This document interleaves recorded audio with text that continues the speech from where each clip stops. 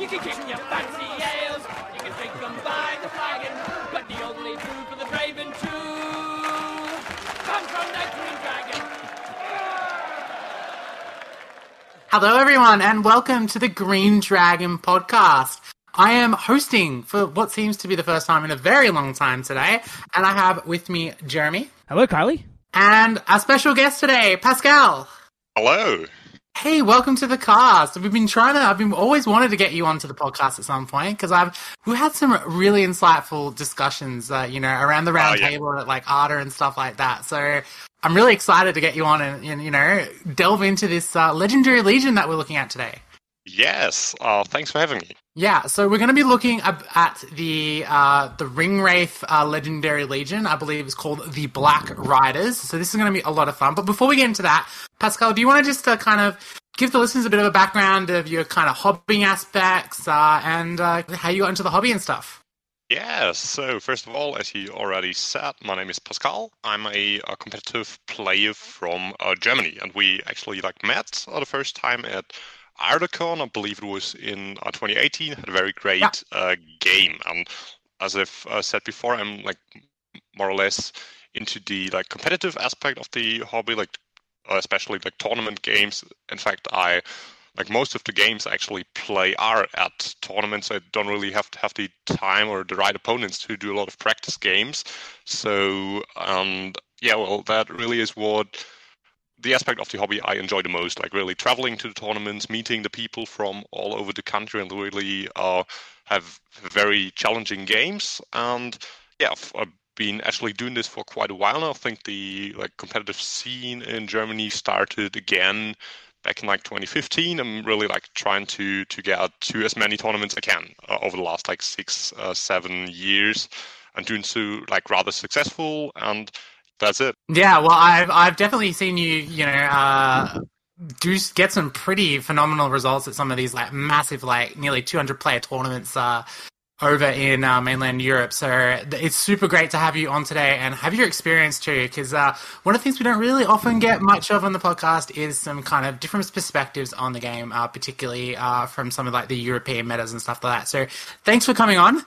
And Jeremy, let's get straight into it. Yeah, let me just introduce the Black Riders. The Black Riders. There are many names given to the black-swathed, spirit-like creatures that make up Sauron's most deadly servants: Ringwraiths, Nazgul, the Black Riders, to name but a few.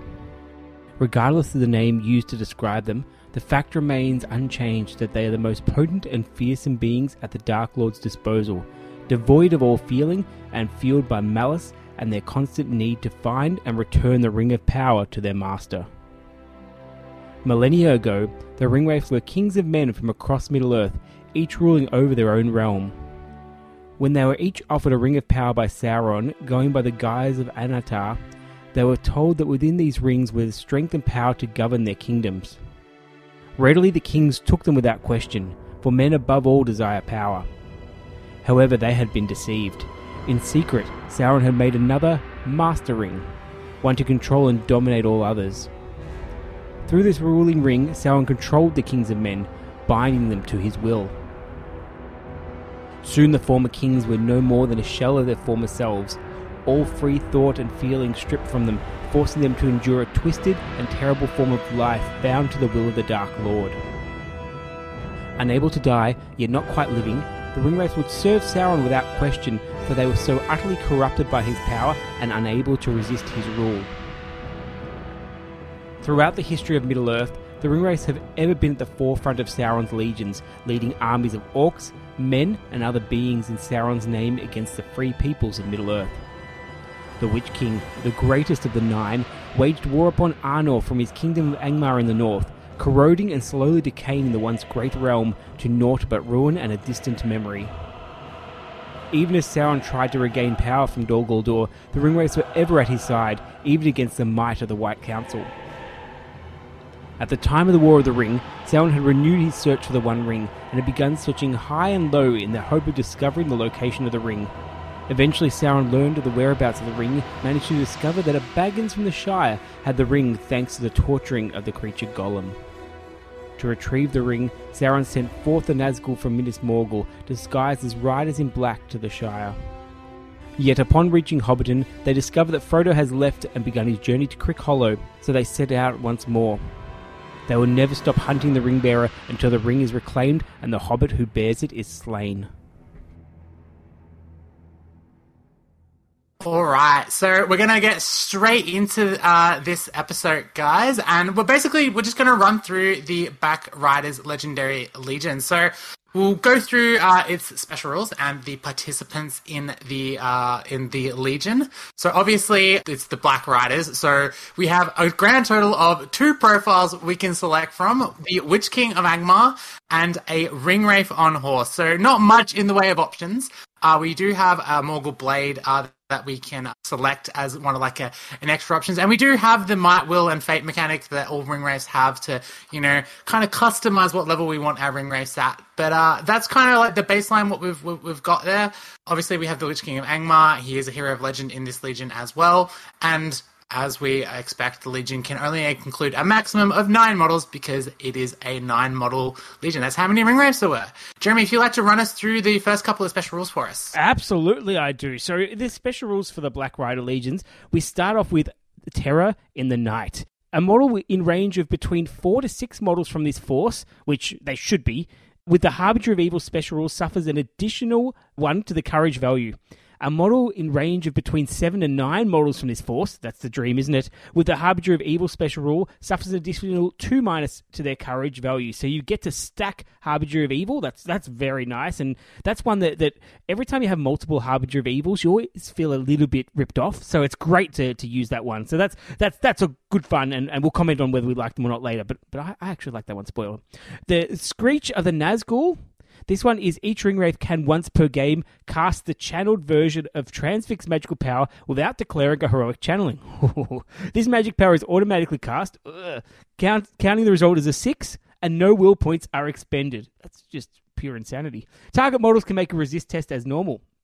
Make sure you note which of the Ringwraiths have it. Yep, go for it. So once per game, you're getting a cast on a 6 transfixed channeled magic power, which is huge, because that used to be the dream, to be able to just get that power off on a 6. That was the one, and with no will points expended as well. So you can do this when you're hanging around on 1 will ready to vanish. Just heroic channeled transfix. Very, very, very nice for the Ringwraith player. Not nice for anyone else in the game.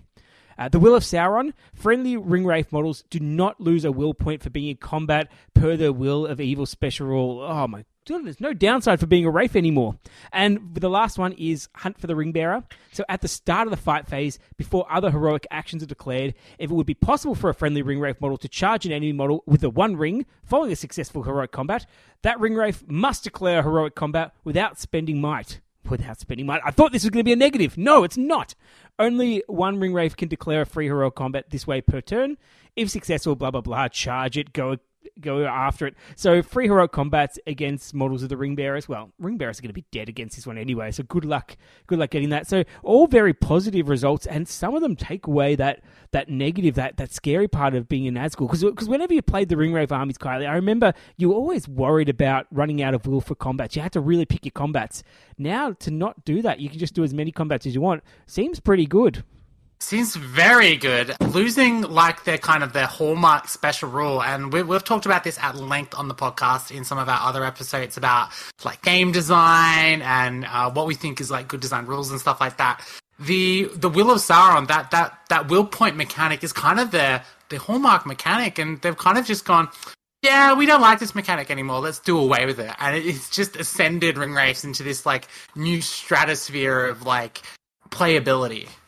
Yeah, I think that way it's ruled now without losing will in the combat, it actually makes it playable in that situation. That you also really can't. You really need to spend all your will points to do magic, to really affect the battlefield, to kill models, to transfix models, and still fight, because you only have 9 models. You have 9 models with only 1 attack. Well, you got the charge bonus, so you're actually able to do something. But I feel it's it's not the biggest issue with this Legion. Maybe there are possibilities to twist this a little. Maybe only not losing will while still on the horse. I think that would be a cool fix. But overall, I don't think that this is the biggest problem of the Legion. No, I agree. And I'm just going to go out on a limb for both of you. Do you think the biggest problem with this Legion is the stacking of the Harbinger? Kylie, I'm going to answer that one first. Why do you assume I think there's a problem with this Legion? Like, do you not think my dream is to have every table all Black Riders all the time? Like, this is Lord of the Rings. Black Riders going everywhere. So imagine going to an event and it's just all Black Riders. Wouldn't that be amazing? I feel like you haven't played the Legion then, Jeremy. Just fun. I'm really looking forward to the first mirror match because I think that can like really be very interesting. Well, I think it's hard to track down what actually is like the biggest problem. Of course, they all add together. Like the minus to the courage is like very very obnoxious because like things don't charge. The screech really having almost assured that if you want to transfix somebody, it is transfixed. I think it all like really adds together, and especially also the ability. I think we get to that point later that it is possible for the Legion to like end the game when you have like the advantage in victory points. I think that is probably something that if you really like want to do it, you can really abuse it. Maybe this shouldn't be in the game. But I think we'll get to it later, really, why it is so strong, what to do against it, and what our suggestions would be to really like change things to make it more fun and maybe a bit more balanced.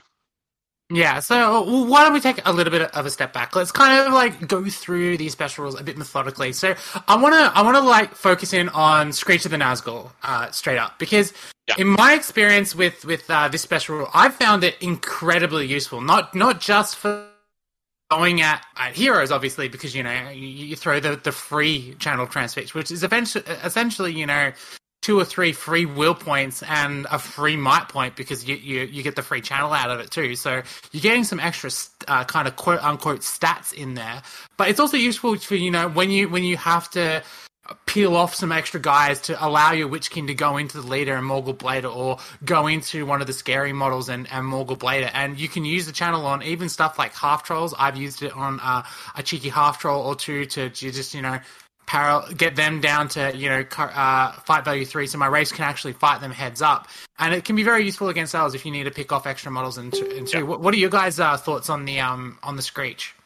Yeah, I think it's actually a pretty versatile, and I think one interesting thing is that really it gives your opponent a choice. And I've seen that people just don't attempt to resist it because they fear the black darts coming in afterwards. So you pop this one first and see what your opponent does. If like the big hero just says, "All right, I'm transfixed," then you can like use your will and your other Nazgul otherwise. And also the possibility, I think, if did this once or twice when my Witch King was charged, for example, by Urkai Berserkers, who actually are pretty dangerous to Wraith, just 1 dice at that point, just to make sure the horse doesn't die, nothing's going to happen to my Witch King, just transfix it down. I think the best part about it, that it's not only free channel, but you don't have to declare a channel, and that really makes it a lot more flexible to just react to what your opponent is doing, also what like the resist of the other spells were, and just to make something absolutely sure, just take down that Screech, and also you get a lot more out of your Nazgul if you have like another turn where you can use your spell, and I think you really burn through your will actually pretty fast if you like going for like 2 dice or 3 dice compelled black darts, have wills, or instill fears. So you have another turn where you can like really do something very powerful with the Wraith, and overall it's obviously very good. I think you hit the nail on the head, Pascal. It's a really good lead spell. So the kind of spell that you want to kind of initiate a combat or initiate an engagement, because you can go in, you know, throw that free channel out, and your opponent, you know, isn't going to know it's coming. It's not broadcasted. You can kind of play it as like a Yu-Gi-Oh trap card, you know, and right, bang, here goes my channel, and your opponent's like, oh, okay, it's on a 6 automatically. Do I resist this or not? Because you've still got these other abilities that you can, you know, use to and weave around these you know, initiation spells, and that's what I kind of like about it. Is it's it's a good way to start a fight because one, it's free, and two, it starts off at that big 6, which is really, really crucial for making an opponent second guess themselves as whether or not they want to actually resist the spell or not. It's like just giving your opponent like 2 bad options. Either you like channel transfixed, or you like need to spend at least maybe 2 will and a might point, and you don't have this to resist like the other spells that are potentially like more dangerous, especially like the Black Dart, because you like with 9 raids you can like actually pretty surely, if you want to, just like Black Dart a hero in a turn, and like almost every hero, like Aragorn or Boromir. That's obviously very powerful, and just to say, if the opponent says, I'd rather keep my will, then, well, ignore it in this turn and do something else. It's also a good way to just kill the heroes as well, because a channel transfix means that your ring wraiths are pretty much, you get 2 of them in, you've probably got a good chance to take down a hero as well in combat. So it does really keep you guessing, and because you've got 9 of them going on, and you know that this can be happening from anyone, it is such a bad choice for the opponent to say, well, maybe I'll try and resist 1, and then you've got like 4 more ring wraiths moving at you, and they could pretty much, if they want to get it off. I'm not sure that I like this as a Legion design. I think it's a little bit too reliable for the Ring Wraith player, because I don't know if that's been your experience, Pascal, and I'll get your thoughts on that in a moment, but sometimes some of the fun of playing these is just that little bit of unsurety, like not knowing if it's going to work or not, and just having it, knowing it's going to work, feels a bit like Thranduil a little bit, where it's great, but it's almost too good at times, where you're just like, yeah, I know I'm going to do it. What's your thoughts on that one? Do you think it's too good, or are you happy where it is? Well, in a personal view, I'm obviously happy with where it is, and really, I don't think I'm at the point right now to really like balance it out compared to other like very powerful Legion. I think like the biggest problem this Legion has is like playing scenarios. There's like a lot of scenarios with like 18 scenarios being now, where like about like 12 of them are objective based, and you only have 9 models. So that's also very like. From the start of the game, it's like a big puzzle. How can I solve this? How can I like sit at the end of the game at enough objectives to win the game? And to like really deal with it, you need the tools to really, like deal with heroes. And I think I played like 2 big tournaments with it and did like rather well, but really struggled obviously at the objective based missions, and to really get my point of view, if this is like the top tier, and I think I'll need 1 or 2 more tournaments and really play like the best players with the best list, and then see what happens. Yeah, that's fair call. Fair comment. See, look, you're sitting on the fence as well, like an expert here, whereas I'm trying to bait you into saying something silly, but no, you just wouldn't give me anything. Okay, Kylie, you try to get something out of Pascal. Okay, well, I'll give you guys my thoughts. I do think that it's probably a little bit overtuned.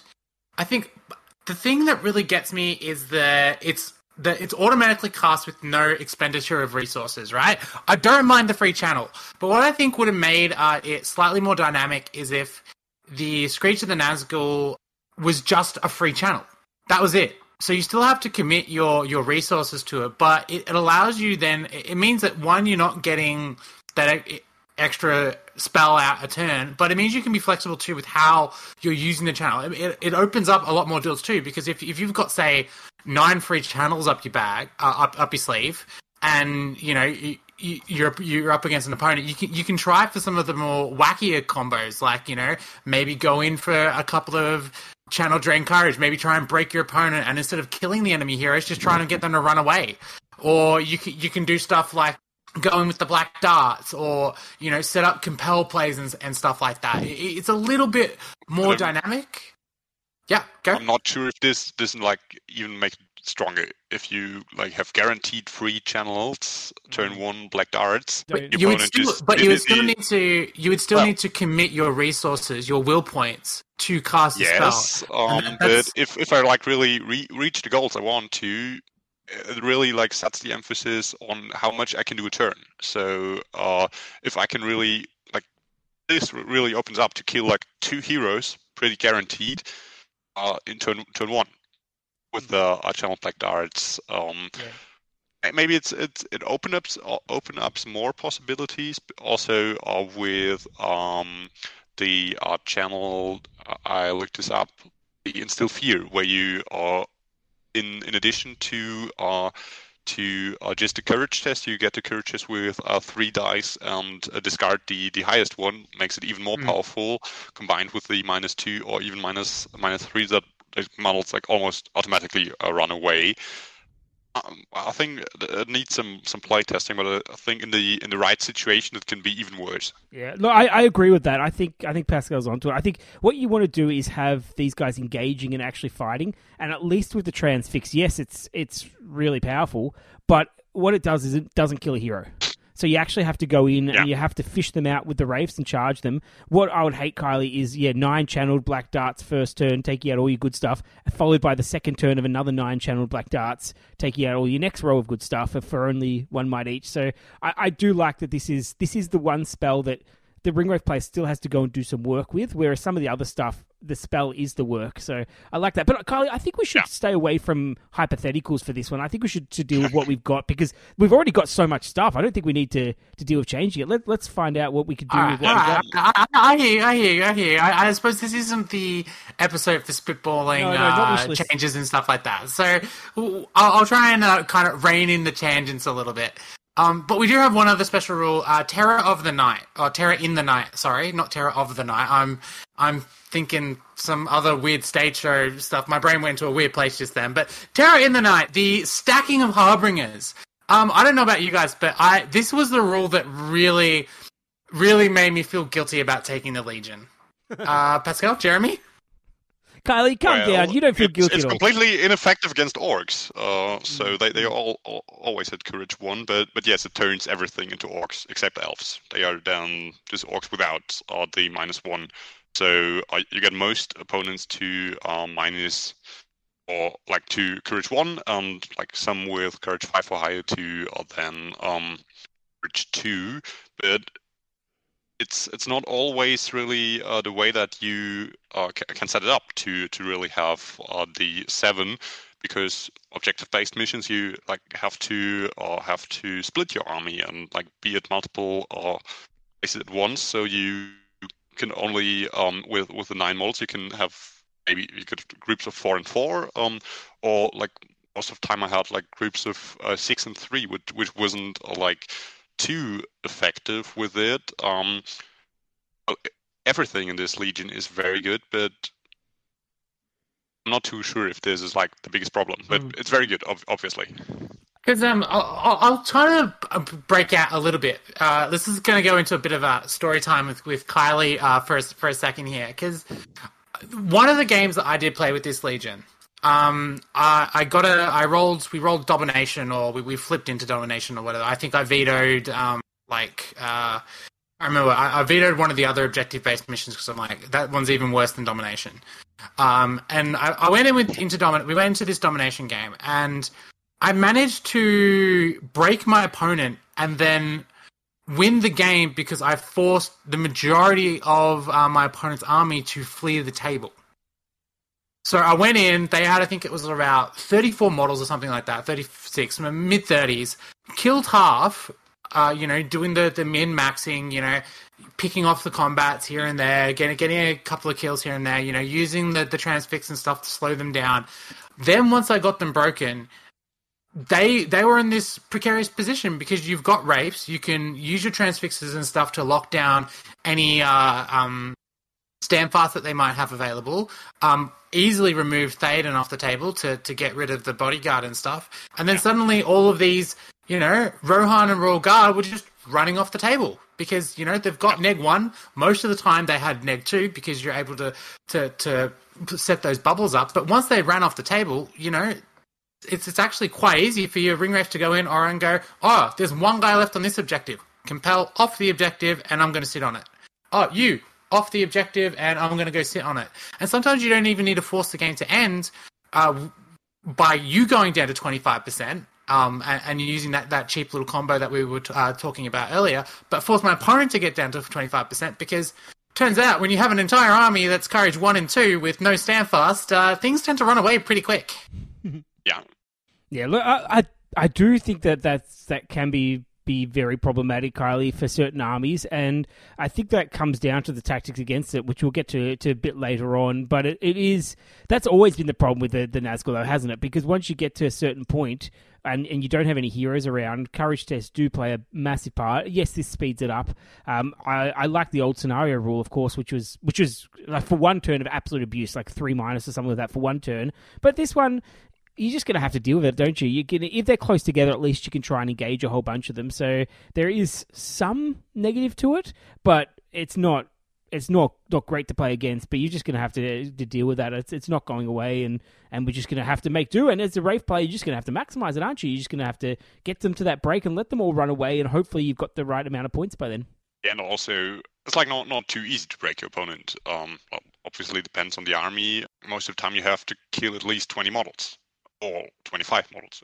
Armies between like 40 and 50 units, and either you focus on the heroes with the black darts, then you aren't killing troops, or you kill the troops with the black darts, then you need to get the heroes under control. And when the heroes still on the board, they also can like set up the standfast. So it's in theory this works very easy. Once the opponent's broken, they all run away. But like in practice, I've had it like I think I played 10 games, and I had it in one or two games where it actually like went like this, and everybody was running away. In that situation, there's also not like too much you can do about it, and you need to be on the objectives then really quick. You have 1 maximum 2 turns until from broken to under 25%. Most of the time, it like happens in a turn, and you in that situation can't really get all the victory points. So obviously it's very good, but I think it has a place in the Legion. Yeah, it could definitely backfire on you, couldn't it, Kylie? Where in that case where you break an army too quickly and they all run away before you get time to finish the game. So yeah, look, it's gonna help and hurt both people, but I don't think that's as bad as you say, because I think it's gonna be all down to what they do to get to that break, and maybe that's a little bit easier than it was. But and look, as you said, Pascal, black dart to kill troops. Please do that against me. Next time you play me, take this Black Legion and just do black darts against my troops. That would be the best thing you can do to me. Thank you. I would appreciate that. Oh, depends very much on your army. I'm the kind of person that takes like hundreds of orcs, so it's probably not going to do a whole lot against my army. Yeah, probably I won't do it then, but I think I did it in... You need to... I think we also get into that later, but you need solutions against archers. And Black Dart is a very good solution. If your opponent has like 10 archers and you take 6 out of them turn 1, that's like dealt with most of the issues. True. Yes, absolutely. I will say archers can prove to be quite a big problem with this list. Not mostly for like picking off your heroes or your race or whatever, but mostly dehorsing them, because that's the one thing that I found that this list relies on more than anything else is mobility. And I'm actually going to go out on a limb here and say terrain as well. What's your thoughts around that? Do you agree that this Legion really relies on having, big line of sight blocking terrain that they can break line of sight off, so that they can, duck in and out, use their spells with impunity, and choose and dictate to fast while using their horses for the mobility? I think both. Well, it's advantage to you and also advantage to your opponent. If there's a lot of line of sight blocking terrain, your opponent can very easily hide your heroes or their heroes. So if there is, like somebody mentioned, I think in one of the groups, a Denethor just a line on the ground at the edge of the board inside the terrain, there's like no way for me to get there, and there's like 20 bodyguard troops on the board. I can't do a lot about it. So that's very much an issue. But on the other hand, you can obviously hide very easy yourselves and then march, compel into combat or something. I did this actually against a Assault on Helm's Deep Legion, the one with 2 ballistas and loads of crossbows.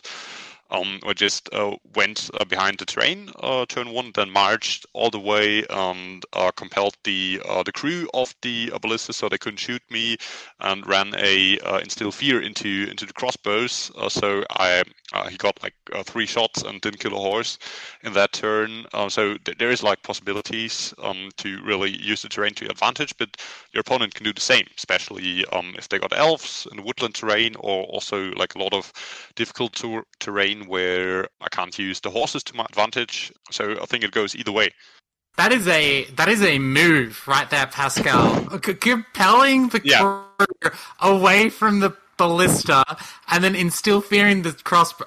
I'm gonna have to remember that. That is a trick for the toolbox. Yeah, I had in that situation, I had to split the army, so I had it was fog of war, and I had two that would try to slow my opponent's warband down that came after the objective in my half. So I had two at the back and one in the middle somewhere. That was the one I needed to protect. So I need to get him out of sight. So I had like 6 raids coming at his force. And I need to make sure that this works, because if there's like one ballista hitting me, it's like not game over, but I'm down on like at least 3 horses. So I couldn't like really comfortably black dart them, because if they one black dart failed, and I had a lot of failed black darts in the tournament games. So if one black dart fails, I'm in a lot of trouble. So I really needed to make sure this works 100%. And I used 3 dice compels on a 4+, and managed to get off like the crew. So they only had like 1 crew and they couldn't shoot.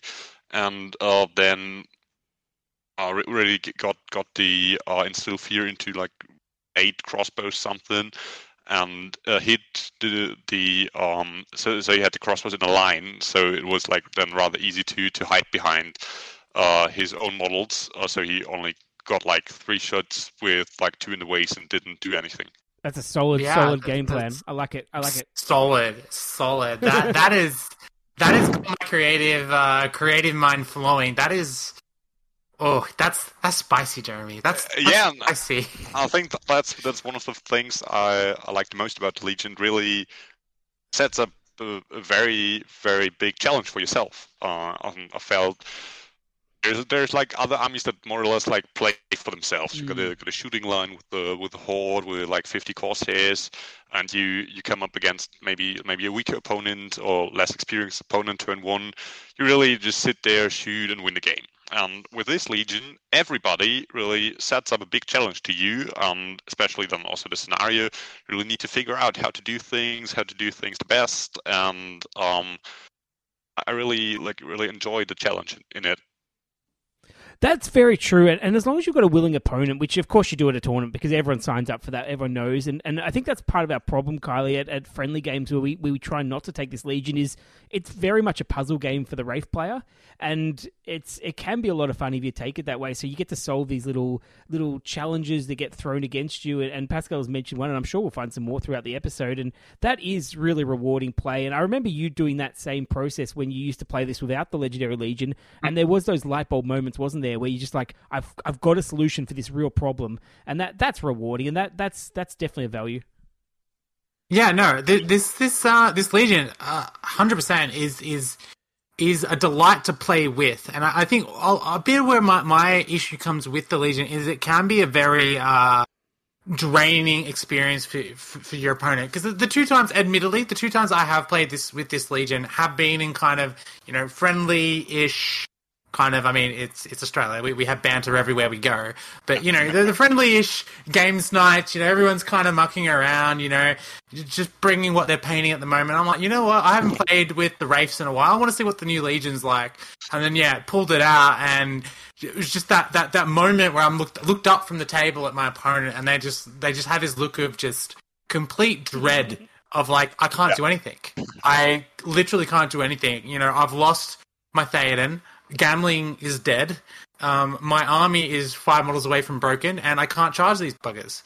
And that kind of repeated itself in the next game as well, even though I was up against elves, and they were sitting, kind of bunkered down. There was some forest on the table and stuff too, but, they lose Thranduil, Legolas gets pinned down, and you're still able to grind out a win, because even elves with their massive courage of 5 drop a -2 on them on top of Harbinger, and they go down to courage, 2 and 3. So it can be even really hard for some of the brave troops just to get in and just try and hurt you, because like, what do you do?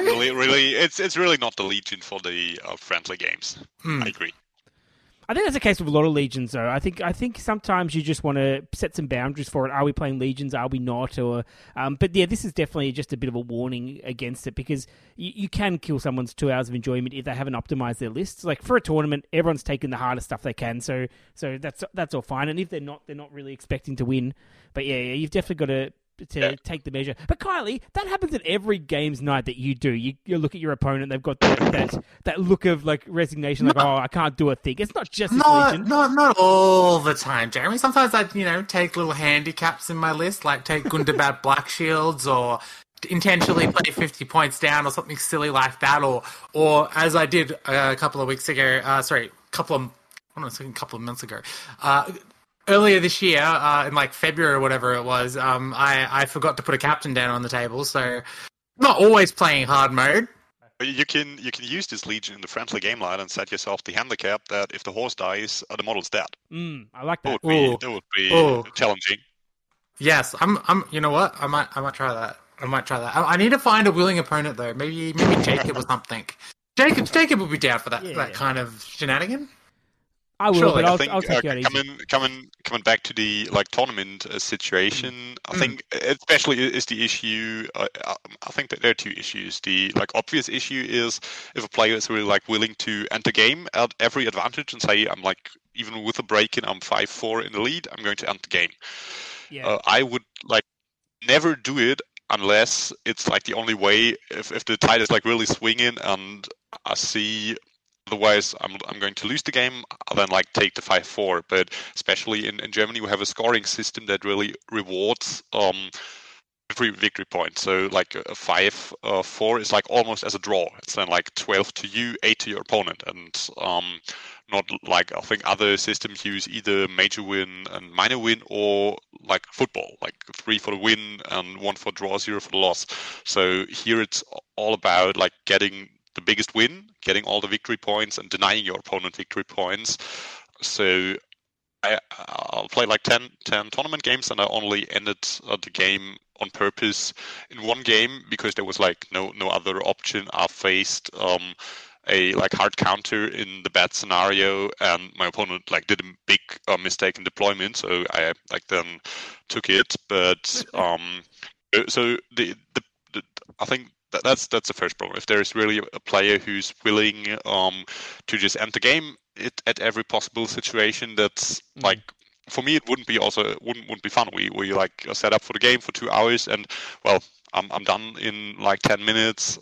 That's a very negative game play experience. But I think the other issue when we were talking about playing round one against less experienced opponent maybe where they really feel I can't do anything. But I think that's not a problem of this Legion. I think it's a problem of a lot of other competitive armies, a lot of competitive players where especially shooting lists where you can't really do a lot and you more or less going to lose the game, and I think that's not a unique problem of this Legion. Yeah, look, I've got that one. I've got a solution for it, which I'm going to propose to you two, because you two are ring wraith specialties. That second one, I don't care about that, because the inexperienced player is pretty much always going to lose against an experienced player unless something really goes wrong or there's a big stuff up or anything, because it's a game that rewards. Or the dice just decide, you know what, I'm going to absolutely betray you and not allow you to roll a single six this game. Yeah, but and I actually think that with this list, with the Black Riders, it's way much more of a challenge, and there's way more that can go wrong. It's obviously it's raids. They only have one wound to fade. They can die with one arrow, and it's not very likely. But if one of your 9 models is dying in a very bad situation, that can mean 3 victory points gone, and that really. You need to play close to perfection to really get good results. So how about this one for a perhaps a rule that tournament organisers could put in? What if we said that the ring wraiths cannot intentionally bring themselves down to 0 will? I would be fine with it. Kylie, what do you think? Now you're going to show your true colours, aren't you? You're going to say, no, but that's my only tactic. Why? What other army could just suicide themselves? What other model of the game could just destroy it? It's true, and I'm thinking back to some of the other games that I've played with this list, both pre-Legion, post-Legion, Old Edition, and whatnot. And I distinctly remember there have been some times where I've looked at my opponent across the table and looked at the scenario and say it's like Reconnoiter against a 50 model like 70, 80 model Goblin army, and you're like, I can't win. Like it's nigh impossible to beat that kind of an army with what I have in front of you. But at the same time, you go, but if I can suicide, I can probably cheese it and get the win.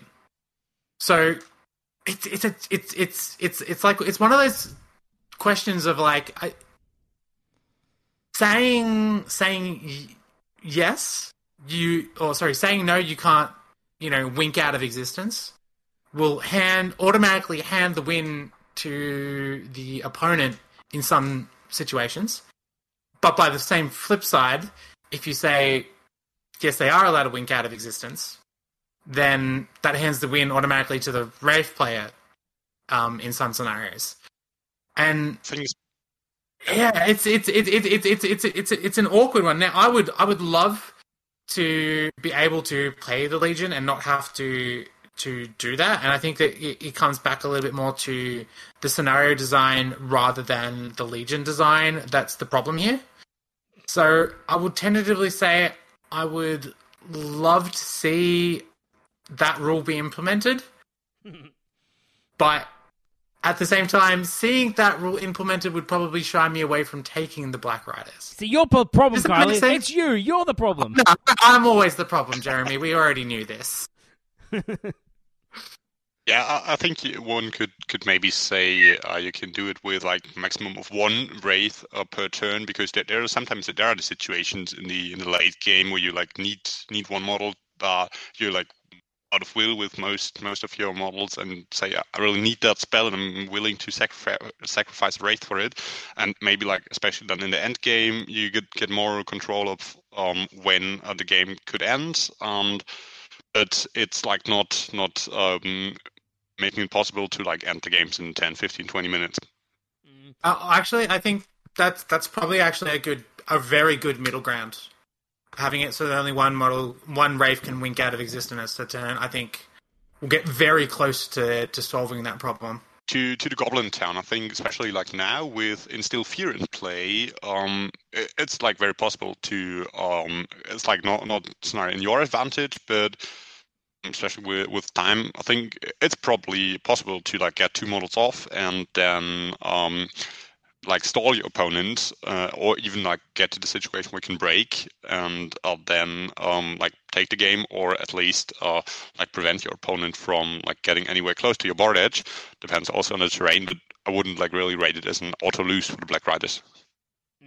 Yeah, I'm also just remembering now that particular tournament that I'm thinking of had 6x4 tables, so it was a lot harder to defend with models than a 4x4 table. So I think that probably also played a lot into the mathematics that were going into my head at that point too. Yeah, but a good game there, Kylie, would have been you had to get your models off quickly and in the game. That would have made it a fun game, not you just do a leader kill. Again, that's what I think. That Reconnoiter scenario probably should be. It shouldn't be models dead. It should be models off the table. That way you can actually, outright and get your models off the table rather than, Oh no! get a couple of guys. I think this was the case some time back, or I think the German translation back then wasn't like really clear, and there were a few tournaments where you like really played it that way, and you like had your all-mounted Rohan army off the table and the game ended, or even worse, the flying circus, the four fell beasts. I don't, or Smaug. I think that's not a very good. I think Recon is. I didn't like really like the scenario before, like because of that, but the way it is written now, I think it's very much enjoyable. I just think the points are around the wrong way. I think it should be higher points for getting models off and less for like the leader kills and break tests. I think they're not quite right around that way. I know it's higher than it used to be, but I don't have a huge problem with that one. But yeah, getting back to this Legion, we've gone through lots of things that we find problematic and that sort of stuff. But Pascal, can we get you to just go through like some of your basic tactics? So can we like name a situation and you tell me what your plan in this situation? Is that something that we can do? I think it's very abstract, but I can try. Okay. Let's start off. Let's start with a very basic one. So you're going against a domination type scenario. I know there's like 3 of them now where you're just trying to sit on 5 objectives at the end of the game, and you're up against a pretty standard like almost horde army. So like one of those armies where you've got a good amount of models. What are you playing? 800 points for this one? Are you? That sounds about right. At least 800 points. Okay, so you roughly that. There's 50 models, 4 heroes, and all the troops are at decent quality, but not amazing. They're just okay guys, sort of that Ministerial level. What's your strategy? All right, Ministerial. Yeah. All right, Ministerial. So I guess they have bodyguard. Yes, they do. Yes, they do. So mission number 1, get rid of the bodyguard, because that's like really what you need to play. Also, like depends where your opponent sets up. I think Ministerial, they maybe have some bows, not like too much, but maybe like 15 bows at that level. So they're going to sit back. Also, like depends where's terrain on the board. So maybe get the first turn behind terrain. Maybe get a few spells off already. If your opponent is like aware of what they're doing, they are going to like hide their leader. Maybe a Denethor, maybe a Faramir, maybe Boromir. So it gets tricky then. But it depends. What do I need to really get to the leader? And if it really is the situation where it's like at the edge of the board, terrain, troops, I can't get there, and then I would probably like first of all focus on the archers, like maybe get a few of the if the rangers out, or then also seeing how many bodyguards does he have. If he has like 8, I'll take them. If he has like, I had an opponent who had 16 guard of the fountain guard, and I was like, leader was Boromir, and then you had a Galadriel who was channeled Fortify Spirit on Boromir. So I can't get it, and I'm not going to get the black darts through 16 bodyguards. So that was actually the game where I disappeared, because my opponent was not domination, was a breakthrough, and he set up like right at the board edge and like didn't move forward. So all the objectives were like in reach of me, and he couldn't do anything. So that was the big deployment mistake. But getting back to your situation, objective number 1, try to get the leader. Objective number 2, either the archers or the bodyguard, depending on what threats me more. That situation where if your opponent like really sets up within his own board edge, it's the initiative on the opponent. So he needs to get to me, because there's like the objectives in like my side with the middle one, and if I have the possibility to control 3 objectives, I'm in the lead.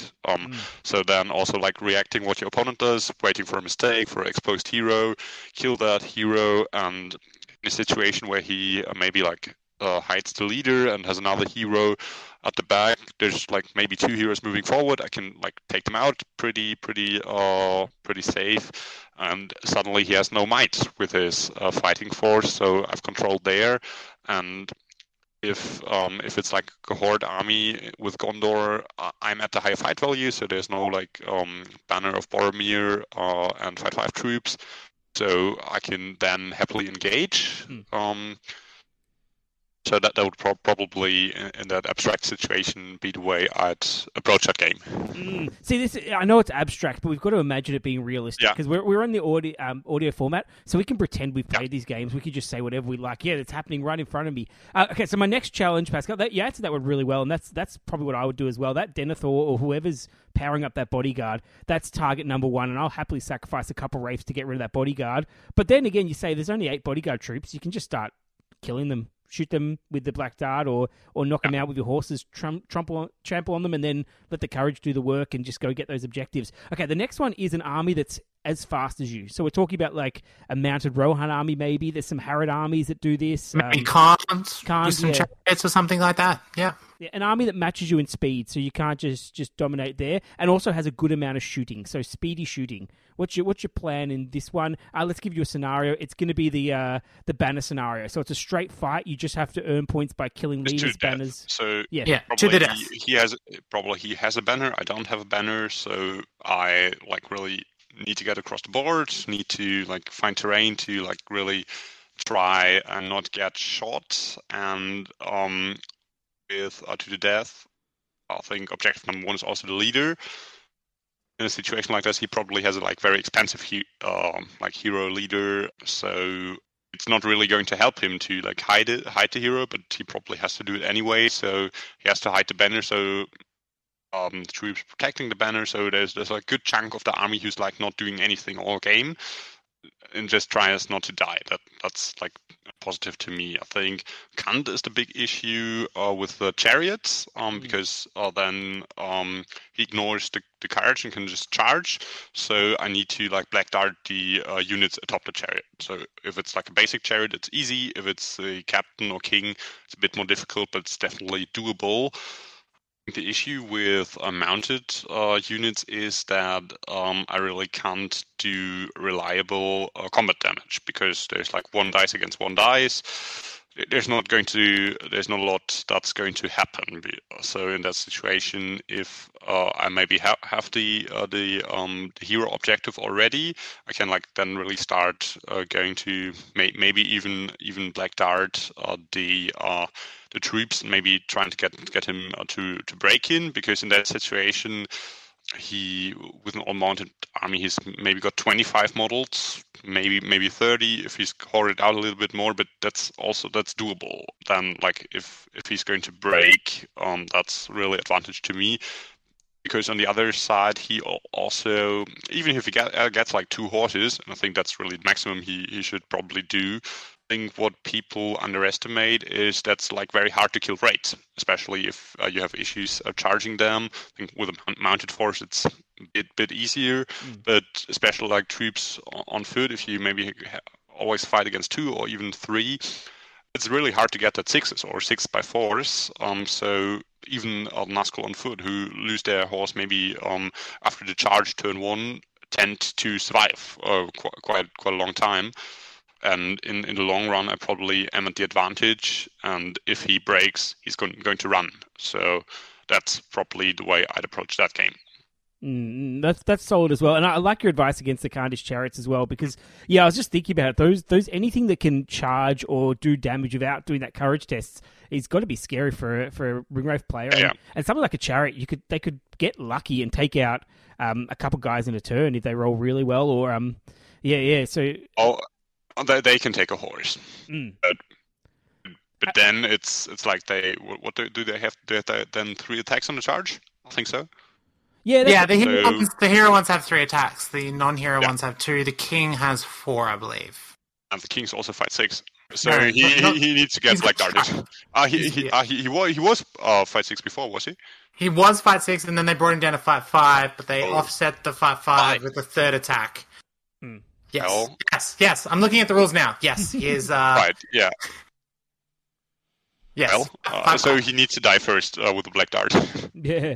One of the scenarios that does my head in at times is anything that has that maelstrom of battle. So you, correct me if I'm wrong, but these guys are all separate warbands, aren't they? Is that right, Pascal? Yes. Yep. So what's your plan there? Just say you get priority that first turn. So you're plonking guys down on first, and you've got, say, an army that's going to come up against you is one of those bodyguard armies, so charging is not going to be an issue second turn or whatever, unless you can get really nasty with the black darting. So this is always my concern when you go down first and you have an army like this where people could just gang up on a couple guys and just take them out really easily.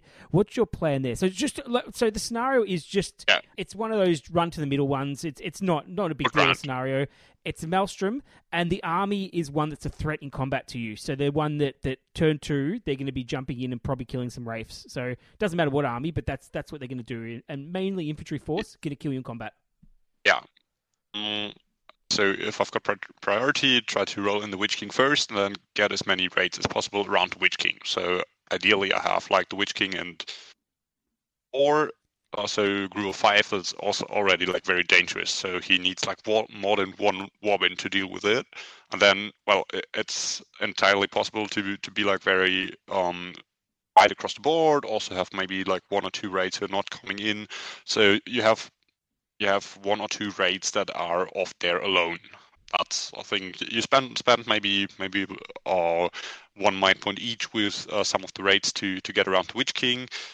Let's say I have like the Witch King in 4, and then that's like that. Then are 2 all across the board, and 2 that are not coming in at all.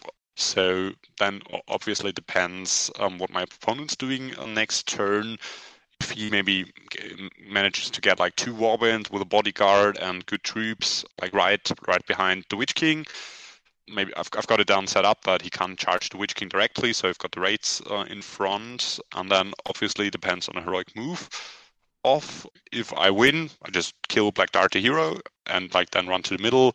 If he manages to get it, he's probably like binding 3 or 4 raids in that situation. I can't do a lot about it. But if it's like actually hold ground, and I should then naturally break with my opponent, then just killing like 3 raids turn 1. I'm faster in the middle, and I can then with command and instill fear set up shenanigans. So I am at the middle. I hopefully manage to get a leader wound or leader kill even, and I've got two troops in the middle, and he does not have any, and then the game ends before he can't really get to the middle. So if I'm really in a bad situation, I think that's the best one can do. Yeah, that is pretty handy that you can do the insta-game disappear as well, isn't it? Because if you just get one guy on the objective and then make everyone wink out, that's going to be a pretty nasty result. So yeah, it's a 1 and 2 game end at broken, so it's like not 100% guaranteed. But Yeah. I think if I would only then do it if it's like in a bad situation. Maybe if he kills turn 2 4 of the raids, I think that's not going to happen most likely. But if he manages to do that, I'd probably then go with one of the other raids and say, well, I'm going to disappear to make me 100% broken to get like another turn with 1 or 2 rolling with me in the middle, and probably at least in the 3rd turn the game's going to end most likely. I have enough time to like set up my opponent so he does not come to the middle. So that's probably what I'd do in that situation. Yeah, and one thing that's also like very annoying in the situation where Nazgul then just use Auto Will to disappear, that they can, with the spell Instill Fear, they can do it without having a target, because all the other spells like need you to be somewhere around other models you can like target with your spell, and Instill Fear just like no target range, and just do it even if there's no model around. And wow. You can, yeah. That's sneaky. That's really sneaky. I like that a lot. Like, the inner competitive player in me, which admittedly is most of me, absolutely adores that little trick. That's another one for the toolbox, man. No, don't listen to that. That's not fair. There's a lot of things for the toolbox, and what I'm doing. So in the scene, we had like 2 big tournaments going on. It was one of the like championships in the Federal States. It was Baden-Württemberg at 950 points with 60 players. I think I became 5th, and then was last week Hessen with we played 866 points with 40 players, and I won that one. So I think in the community right now, people are really like seeing this as an issue. I need to come up with something against the Black Riders for the next tournament, and I'm thinking, should I? It would be like really funny if people showed up with counter armies and I just played something different. But I especially also with like me giving away some of the tactics like right now, that it's going to be a lot more challenging and a lot more open. I think overall that's a good thing. Don't worry, no one listens to this. So you're safe. There won't be anyone in the scene that knows about this. I'm pretty sure one or 2 people are going to share it, and here is how you beat the Black Riders. Well, maybe we just don't tell them.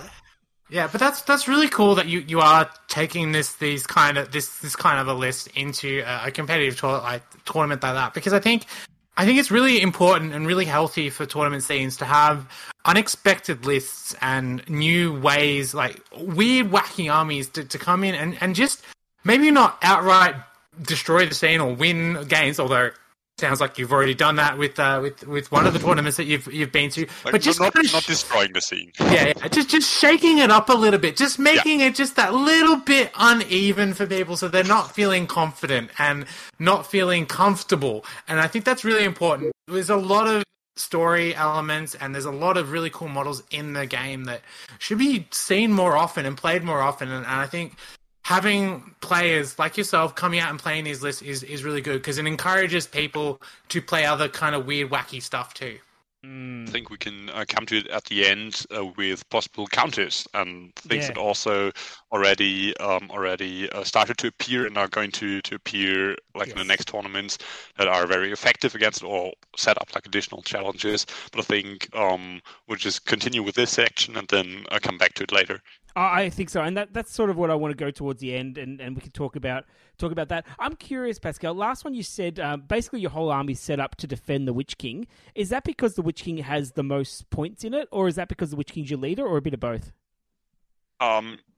Yeah, mostly about the leader, because you really have to have a game plan and to see where do I get my VPs and where do I deny my opponent my VPs, and Witch King is like 2 VPs in that situation. So it's like naturally that I need him like protected because he's actually worth something, and my opponent is trying to get those VPs. No, that makes sense. Is that almost a standard? So whenever you're deploying it, in the back of the mind, you're like, I can lose anyone except the Witch King. Is that your thought process for most scenarios? Yeah, most likely. And the other thing you mentioned, he's like also obviously the one with the most will, and I like in the most situation I really try to keep him safe behind the lines, and then have like a lot of will, especially late game, to do things when the other raids are like burned out, and that also like helps obviously. But there are some scenarios where like the leader does not give any VPs, and I think there's actually like it's not like only one of them, and it's like something you do like very naturally, and then at the end of the game you think about it, he wasn't worth any VPs, but I think it's like in both situations, both intentionally and unintentionally, a good way to have like one model sitting back, maybe even out of a heroic move range, and then reacting to what happened. Yeah, that makes sense. Yeah, I completely agree with that too. Honestly, for both players, both as the Witch King, as the Ring Wraith player, you definitely want one, maybe even 2 Wraiths sitting as that reactionary force, whether it be to call a heroic move that you need for your side, or be that reactive spell when the heroic move roll-offs come through. But playing against the Wraiths too, I think it's also important to have a reserve backline hero that's a little bit more safer, a little bit more protected, that's a bit harder to get in. Elven Cloaks are helpful in that regard too, to keep them safe from Black Darts, just so that you have something that you can use as a counteracting force, particularly if you've left like gaps in your line and stuff, and creating avenues to get into the race. Having one hero at the back that has the potential, maybe they'll get transfixed or whatever, but has the potential to countercharge in and call a strike, can really make the Ring Wraith player just double think about how they want to go in. Yeah, you need at least 2 or 3 spells to deal with that issue, to like prevent it. So it just sets up another problem that I need to solve. And I think that's also like a thing as the opponent you need to be aware of, that you're like really trading off things. You get this for that. And I think there was one situation in the game. My opponent had a very tough army with Dane, Thorin, and Dwalin, like 40 dwarfs in total, and we had an objective scenario that was like very tough in the first place.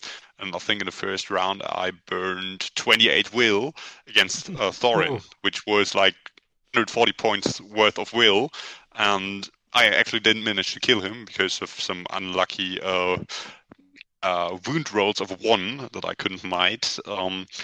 But I think it's like a trade-off, and you need to be aware of it. If I have the possibility to trade my hero for a lot of will, that's a lot of will that's gone, and my opponent can't do anything with it anymore. So same in that situation. I set up my hero, and there is a problem for the ring wraith play that has to be solved first before like troops can be black darted, or troops can be transfixed, or troops can be like instill feared. And I think if one gets aware of the way to play against, or not, it's not the solution to play against, but it's a way to play against to trade off things, and you don't treat your hero as the piece that's going to be alive for the whole game, but maybe as the piece that's going to annoy the raids for 1 or 2 turns, and eats up a lot of spells, and therefore buys the rest of the army some time. Yeah, 100% agree.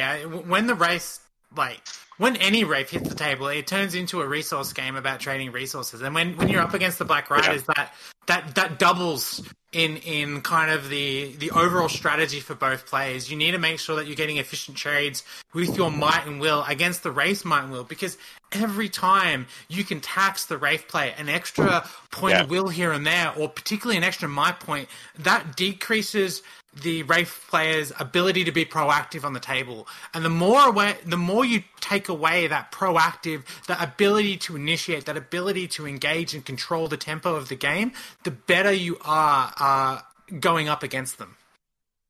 Yeah, I think the Green Dragon saying would be to trade tempo for resources. Yep, that's the one. Yes, that's the one. Kylie, it worked. You got it stuck. Yes, it's stuck. We're worldwide, baby. We're worldwide. Have we moved on to tactics against them? Is that what I'm hearing at the moment? I think we are. I think we're definitely into tactics against. We've kind of already got into some of the resource training and stuff. Is there any particular kind of setups, like not particularly models that you come up against, Pascal, but setups, a way of arranging your opponent arranging their army that really frustrates you as a ring wraith player? I think that if the opponent manages to set up in a very wide way where he has a lot of space between the models, so like a cavalry base does not fit in between, but it's like more space covered instead of if every typical battle line and base contact. So that's obviously a situation where like traps can happen more easily, where your opponent also can react to like failed courage tests and get models in. So like every situation where he has the possibility to get more models in than I want him to, I can't really do a lot of things about it, especially like a wide setup battle line with like bows at the back, shields, a lot of then shielding is very annoying, and also battle lines that have additional spears, so like more than 50-50, where you really have the situation one goes in and the model next to it has a spear, gets back, so that's another dice against, and that's like basic troop tactics you can do against them. Yeah, I'm a big fan of the basic troop tactics against the Wraith, because every time I played against a list of this style, any hero that I put within 12 inches of the Wraith ends up being a hero that I don't own anymore. So I make sure that the heroes are almost that second wave. You two talked about having a Wraiths as a second wave. I love to use the heroes as a second wave. So I set up and I pushed forward exactly that screen tactic you talked about, Pascal, where I go, whatever it is, 38 millimeters apart for all my troops, precisely because I'm that accurate at guessing the distance. So I just make sure the cavalry base doesn't fit through, and I just push them forward, and I try to make sure I'm always within 12 inches of Wraiths with my troops, because that way, if the Wraiths have to come forward, then I'm 2 turns. I'm a 2 turns of just getting something in, and once I get into combat with a Wraith, I've got a chance. It's not a good chance, but it's a chance, and that's when I'm trying to annoy a Wraith player, that's the thing I'd like to do, is just get basic troops in combat with them, because it's a bit of a lose-lose situations, because yes, they can go and they can kill that troop, but they have a hard time. They actually find a really tough time, especially if I charge them. They have a tough time killing just normal troops, and I can just clog them up, and if I get to charge them off a heroic move or something, then they don't get to do a spell. And that's the best way to counter these Wraiths, is stop their spells. Yeah, I think, as you mentioned that, I think we need to get back really quickly to the tactics with that is extremely annoying to black dart a model that has charged another model before, and therefore setting model free again. I think that was something that was changed in the latest edition of the rules, that a model that was previously in combat, but the target died due to a black dart, is free again. And you can really chain this up. If in the ideal situation you only have one wraith free, you black dart another wraith, black darts the wraith next to it, and so on. That can extremely frustrate your opponent. Also needs your opponent, especially for key models, to get at least 2 in combat to prevent this. And there is in a lot of situations not a lot of what you can do about it. And especially with the spells chaining, you set a model free, that model goes away, maybe compelled, maybe black darts another model, and suddenly you have your 3-4 models where your opponent really thought about how can I charge them and what can I do, and now they're suddenly all dead and the rates are free. And I think if you can, as the player of the Black Riders, really abuse this situation, that's a very good tactic to use. Yeah, it is, but I'm not going to cry if the Ringwraith has to resort to this, because that's probably one of the less reliable spells that they can cast. It's quite resource intensive if you want it to be reliable. So we're talking about potentially extra will to cast and potentially extra might to guarantee the wound. So if the Ringwraith player absolutely has to do this, if they're stuck doing that, I'm probably doing something right, and it might not work, but it could be my best chance. So I'm a big fan of that. If I manage to get a troop in and a Wraith has to spend a couple of Wraiths will to just try and get some black darts off, that's almost long shot territory. And if I do that enough times, eventually one of those black darts is going to fail. Yes, but you have to always be aware of the possibility. And I think that's something that's naturally... if the model is bound in combat, it's bound in combat, so I don't have to worry about it. It's a lot of mentality... so we can focus on the other models, and I think especially to less experienced players, it's going to be a big surprise, and even to more experienced players, it's always in their head thinking about it, and maybe especially in a very intense game, you can't be focused 100% for 2 hours, and this is something that really can slip and then suddenly change the tide of the game. And I had this exact situation in a seized surprise scenario where my opponent bound my rates, dig up the price, and was if I win the next roll off, I can get it behind, and I can't really do a lot about, or my opponent can't do a lot about it.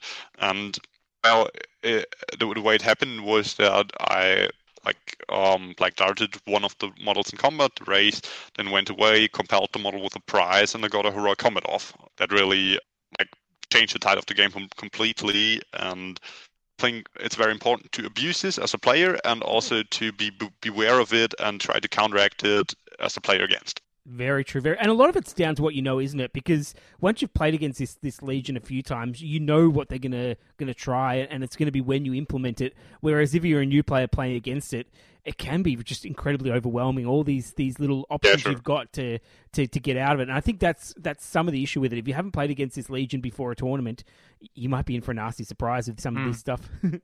And just on that too, for those couple of scenarios that have light objects in the game, I think Heirlooms of Ages Past and Seas of Surprise, just remember in the back of your mind that Ringwraiths can compel/command you to drop the prize.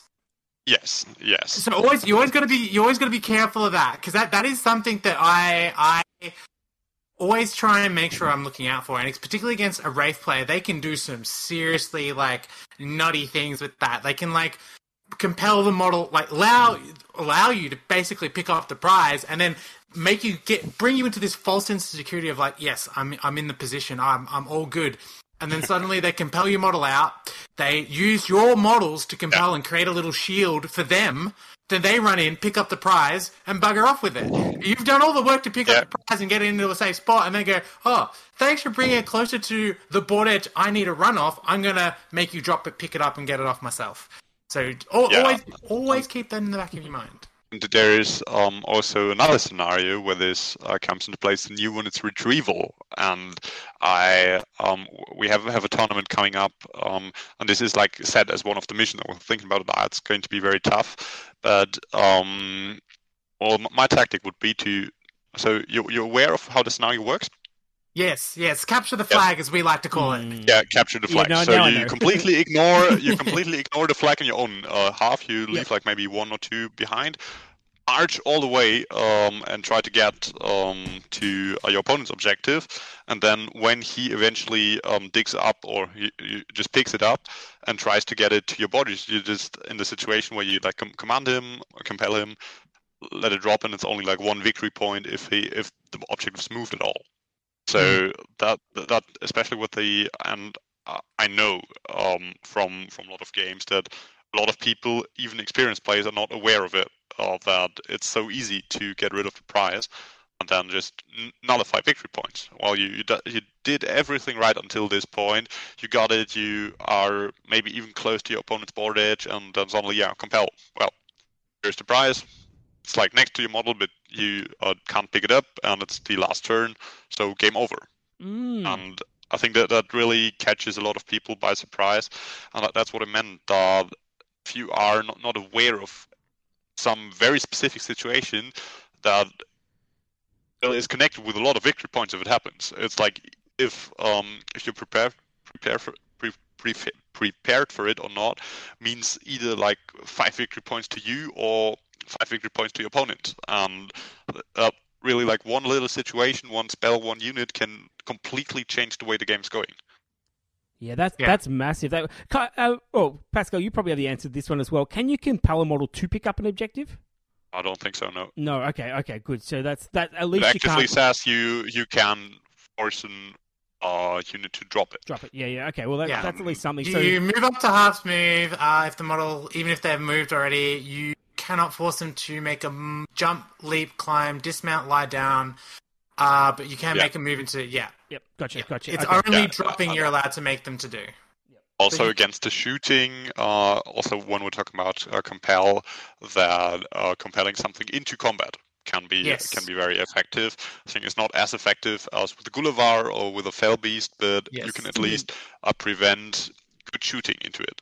But on that as well, Pascal, both for the ring eye player and against the ring eye player, always keep that in the back of your mind too, because compelling a model into combat doesn't require you to have line of sight. So even though you think you're nice and safe behind this lovely Rohan building that perfectly obscures you 100% of your model, and suddenly the Wraiths come flying around the corner, pull you into combat with them, and now you're fighting 3 Wraiths. Always keep that in the back of your mind. I think 3 is very hard to pull off. The compel, I think 2 is easy, but I think 3 is near impossible. I can't. I think if it's an enemy cavalry model, you can pull it off.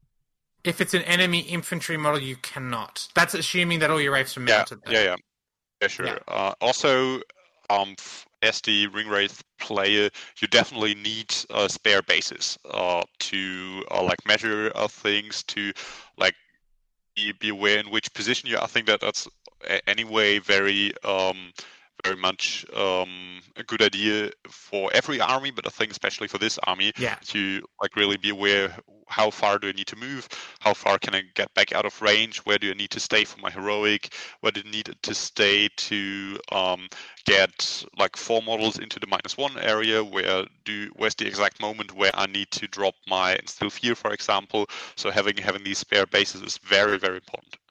Yeah, to quote our good friend Andreas, make sure you have those proxy bases for your spells and movements, because Andreas is one of the players that I distinctly remember at Articon who was always on. Make sure you got your proxy base. Make sure you got your 25 or your 40 mil base handy so that you can measure out and step out your spells, because when you're playing in these really high intensive like game scenarios, you really want to be like declaring your moves and making sure. Yes. Yeah. All right. Where am I in close? Yeah. Go. That also, because what you in this situation can never do is like moving forward. So I move forward to this without like really measuring and without really saying it. That's like these clumsy game moves that it just doesn't work with an army like this. Yeah, you really have to be 100% agree. You have to like completely say, right, I'm moving 8 inches forward to this position so that this is exactly at 12 inches range. I'm then going to move 4 inches out to this position here, and then really kind of stepping it out like that. And it's honestly, it's just good game etiquette. But for an army that's very resource intensive and very position intensive is extremely important. And what's also important that you are. So you don't want to confuse your opponent, but you also don't want to confuse yourself. It's very intense, and you have to be aware of a lot of things. So if really use so many like different markers and something to measure things and different dices. At especially in the end game, I also then go and set up like dices with 1 or 2 to mark where are my might points on the board, because it's obviously even with the numbers on the models, like number 1, number 2 until number 9, very hard to really transfer it visually to the board from your sheet. So setting like bring a lot of dice, bring a lot of different colored dice to make it absolutely clear for yourself and also your opponent, especially in the last 2-3 rounds of the game. Just then set up, here's my might, there's my might, there's my might, and that makes it a lot easier for you and also for your opponent. Yeah, definitely want to be clear on that, because last thing you want to do is play one of these Ringwraith players that's not very clear on the resources, because you've already got a bitter taste in your mouth playing against these Black Riders, and then when they go, I'm going to spend might here, and you go, what? You've already spent 7. You go, yeah, no, this is a different Wraith. See? Look, his hood, it's slightly curved. Stop it. so maybe getting a little bit into the logistics, I have a sheet with, I don't know how to say it in English, so I can just wipe it off and whiteboards. Something like that. Where I have just like all the rates like down, and I also have a second one for my opponent. So if he wants to, he can just keep track with me together. I also have a second pen for this, and I figured the best way to do it is just declare a spell. Say how many dice you're going to use, write off those will points, and then roll. So just really keep that structure. Declare the spell, say how many dice, write off the will points, and then roll your dice. That's also the way to not confuse yourself, not your opponent, and not to forget. And when you like maybe use a might point on a spell, like flip the dice from the 4 to the 5, and at that point write off the might on the sheet. So being as clear as possible to not confuse yourself and also not confuse your opponent. I only have like a sheet of paper, and I think I don't have the English word again, but so doesn't matter. So it's like laminated. All right, it's laminiert in German, and laminated. All right, so I can write it off. And also something that I actually that reminded me of our game at Artcon with the declarants of heroic moves. Especially, I had a lot of games where I like had to declare 2 heroic moves and on channel, and my opponent also had maybe like two heroic moves and something else, or a march and a move, and really put down those markers to say where on the board are our heroic moves, to like not getting confused and figure it out. I distinctly remember in our game that we played at Articon, there was one turn that we had, and I think honestly I put down 13 tokens that turn. I think I put down 4 for you, and then I put down another 9 for me, or something silly like that. 8 heroic combats, 2 strikes. Are you going to declare something? No, I don't think so. That was good fun. Right. That was a sweats game, but I still remember that game. Honestly, your entire German team at that tournament was absolutely out of this world. You played Tobias, right? Yes. Yeah. I need to come over to Germany, hopefully next year or something like that, to play in some tournaments, because that's my plan. I'm hoping that because I've got my long service leave coming up, so I'm planning on doing another big 2-month trip over Europe. Hopefully COVID's died down. Let me know. Yes, I will. I will definitely will. Right, I think we are still in the middle of the Tactics 4, and especially Tactics Against section. Yes. Yeah, so we're going Tactics against Tactics 4 or against Pascal? Which one was it? I think we were doing we against. thought we were finished with the Tactics 4, and Yes. then there were like some ideas coming up that I think they also are very much both for and against, because the Tactics 4 for your opponent, you have to be aware of it, and I think that's also like pairing it up. So this is the tactic, and be prepared for it and react to it. So I think it's like more of like the same section, but we can continue with the against, and if there is like some important for Tactics 4, I'm going to mention it. I want to go around, and I want to go. I want to start with Jeremy, then I want to go to Pascal. Your favorite tactic to use either for or against the ring wraiths? Your favorite tactic that you like to use? Jeremy. Me first. All right. Okay. Yeah, you first, because we want the guests to go last. Sure. Well, no, I'll take all the good ones then. So the best tactic to use against the ring wraith is, of course, to talk the player using the ring wraith into distraction so that they stuff up their measurements. Because you talked about how accurate the measurements have to be. You just got to keep distracting this ring wraith player at all times. So talk about everything you possibly can, overload their mind with as much as possible, and away you go. So you like the chaos. Yeah, absolutely. I thrive in that situation. So you talked about someone can't pay attention for a whole 2 hours. That's my bag. I could definitely do that. So I am more than happy to throw the other person off as much as possible. So I measure all kinds of crazy things. I make it look like I have a plan when I don't have a plan. I talk about stuff. I ask stupid questions about magic powers they're never going to use in situations like, okay, so can you tell me again the channeled drain courage? And like, they're never going to do that, but you can just talk it up and just get them thinking about it and just overload their mind so they actually wink out of existence in a similar way to the wraiths do when they run out of will. All right, yeah. Interesting tactic there, Jeremy. Making the game so chaotic that you bring them down to your level and you beat them with experience. I like calm it. down. No, I like it. Can I give a real tactic as well then? Yes, please do. I try and swamp them with troops at every opportunity. So I try to feed them whatever is not valuable to me and make sure they're wasting their resources and their movement and everything else they're doing, dealing with stuff that's of little value. I protect my heroes at all costs. I keep them safe. If they're there at the end game, I've got a chance. If they're all disappeared, I'm probably playing into the Wraith's hand. And I always make sure that whatever the objective is, that I have a points lead the whole game. So I need to make sure that I'm ahead, start, middle, end. Otherwise, the Wraith player is just going to do that disappearing trick. So I need to make sure that if there's an objective, I'm the first there. If there's a leader kill or whatever, I'm doing everything I can to put some pressure on the Witch King. If there's reconnoiters, that I get some models off, or at least look like I'm getting models off, just to keep that points pressure on, because if you get behind against the Wraith player, you're pretty much in a lot of trouble.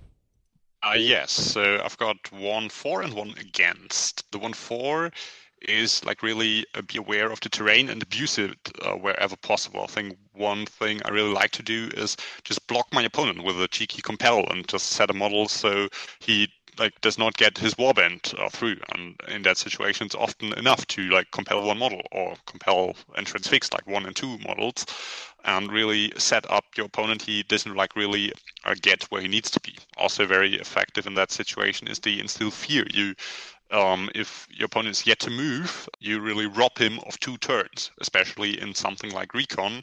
If there is 2 turns he can't move, that's completely destroying his game plan.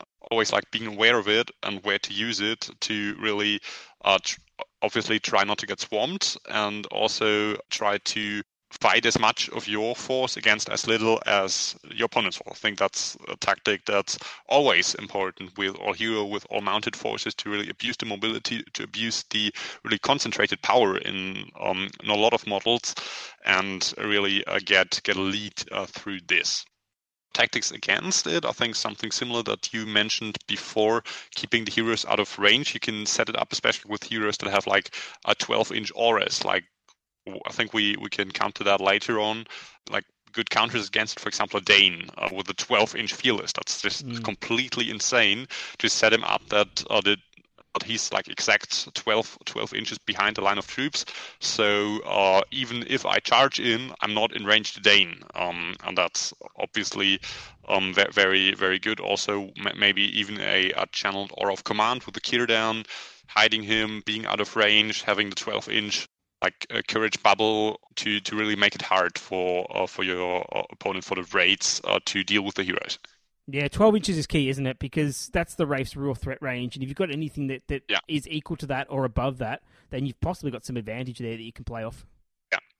Yeah, 100% agree. So I think it's time that we start to mosey into kind of the last kind of little bit that we wanted to talk about the Black Riders, and that's what the ideal list is, what points limits you should be playing at, what your configuration of Might, Will, and Fate you should be looking at for your ring race, and generally construction of army lists and stuff like that. So Pascal, why don't you lead us off with your kind of favorite setup for your army? So your ideal points limit.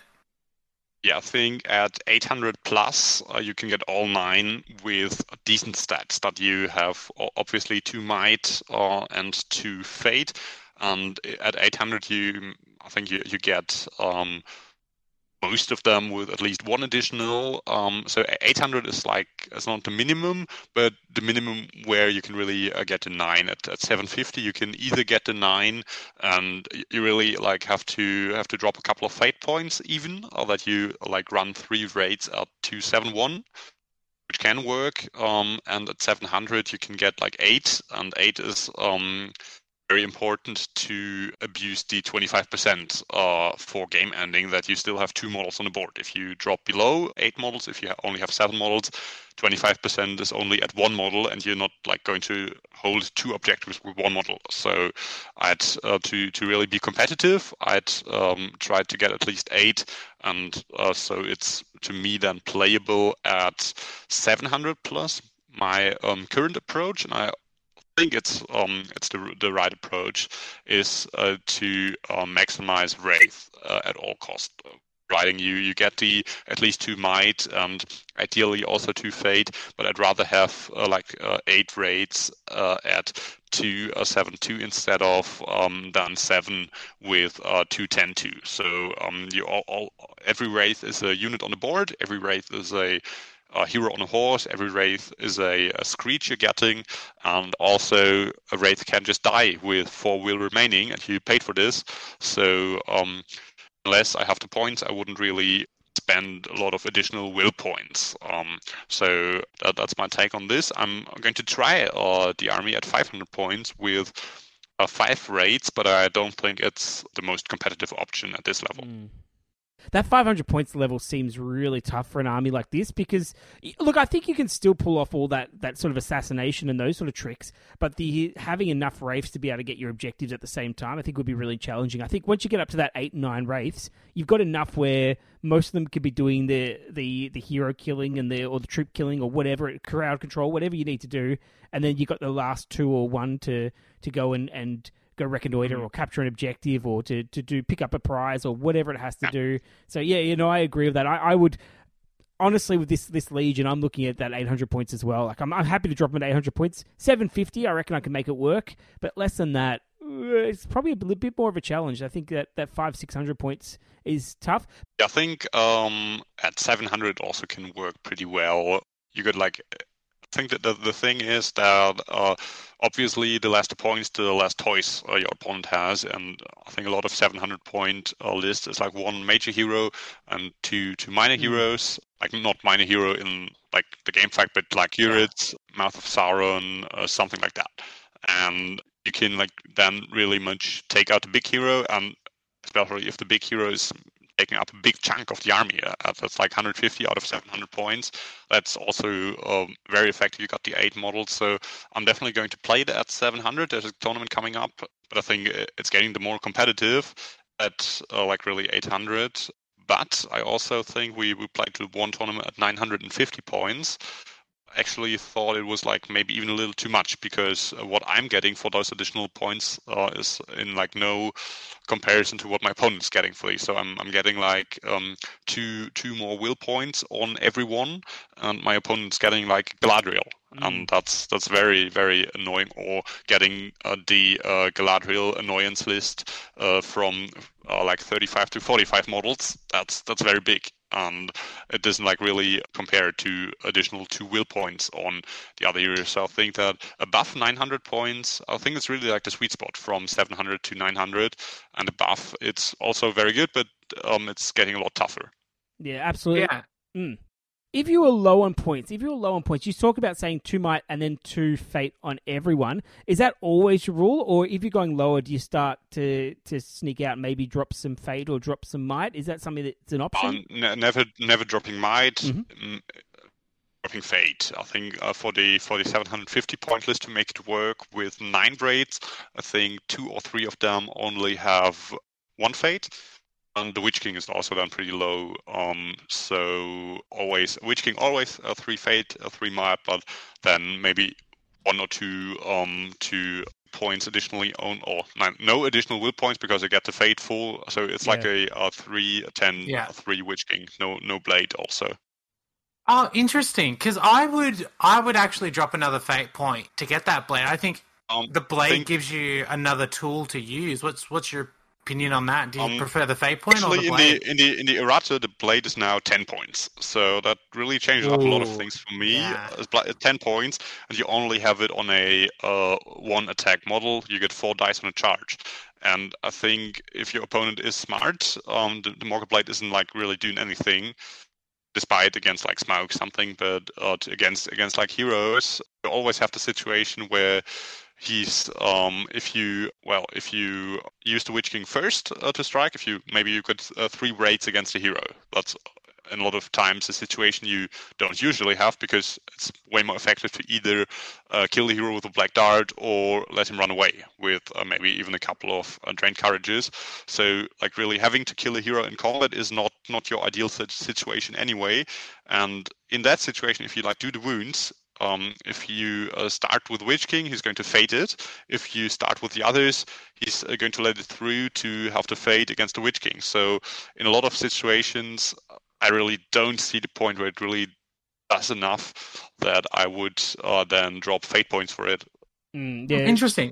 That's actually a really comprehensive breakdown because the way I see a Morgul Blade is it's just such a good check for those models like, Shelob, Trolls, even Gulliver, and like you said before, Mumakil and Smaug. And it's just nice to have that assurance and peace of mind going into those matchups against some of those heroes that you can pretty much effortlessly take them out with just a cheap 10-point item.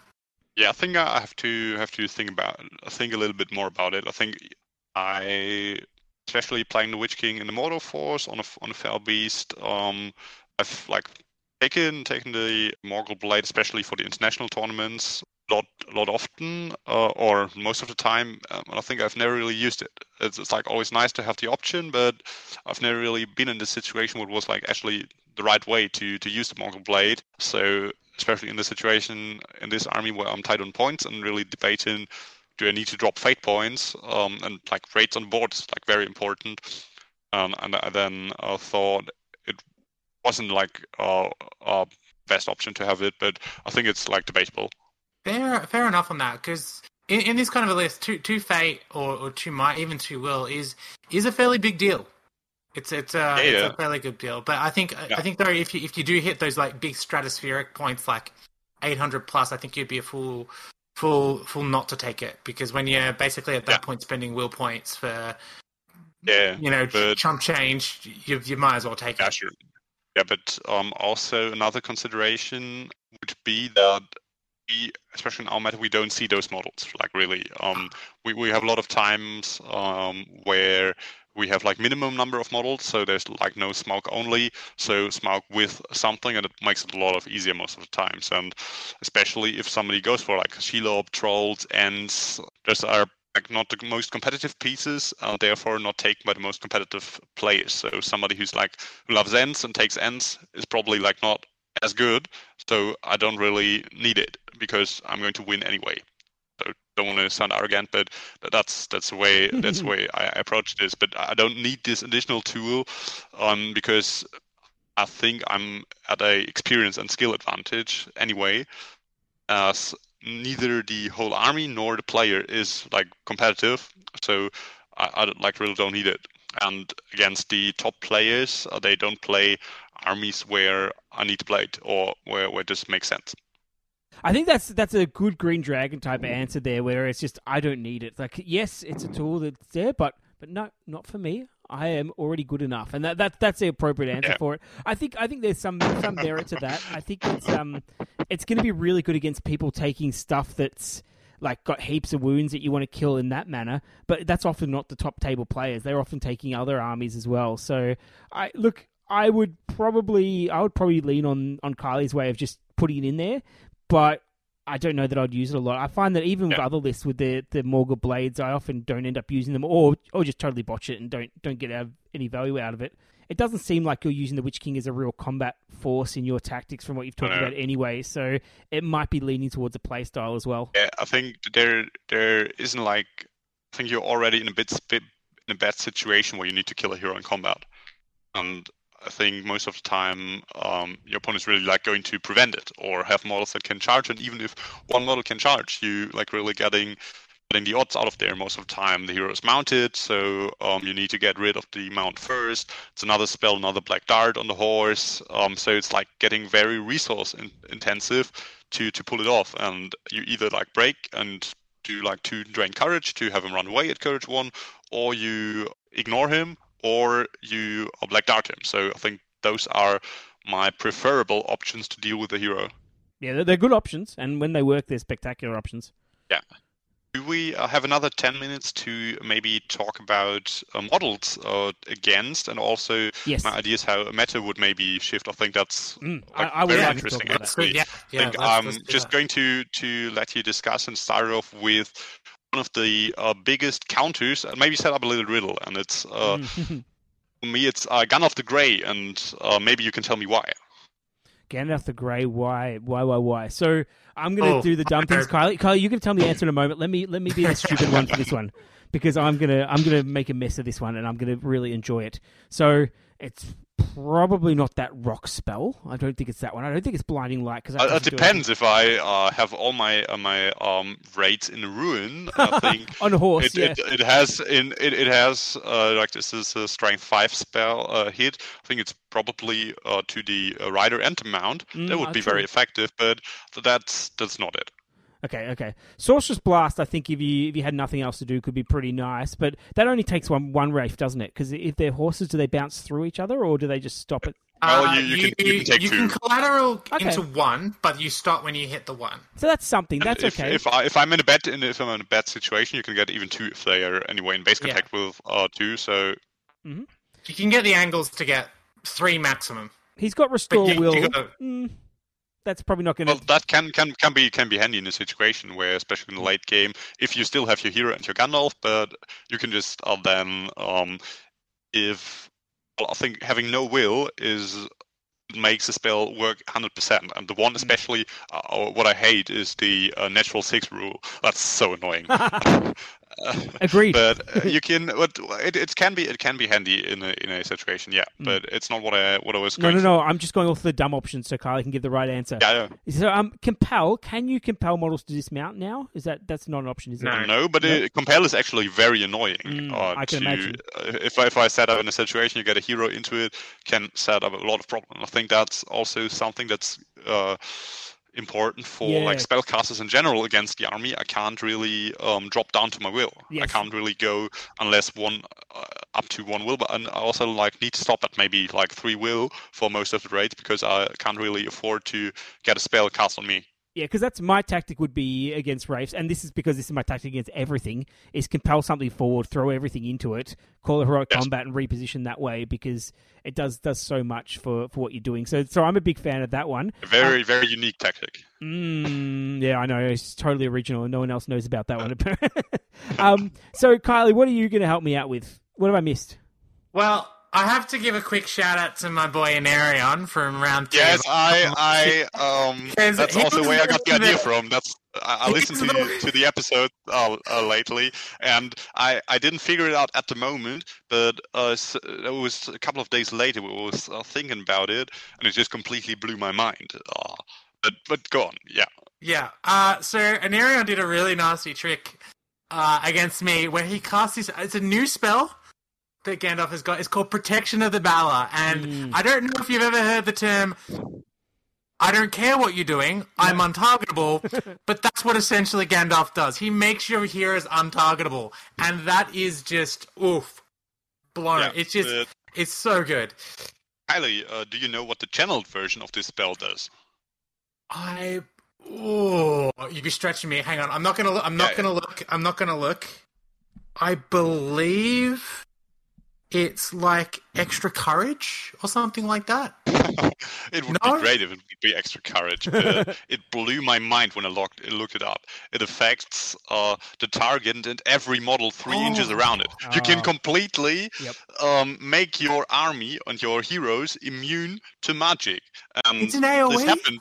It's a way you can you can either cast it on Gandalf yourself or on the hero, and in position to have your troops like 3 inches or your important troops. You can charge in.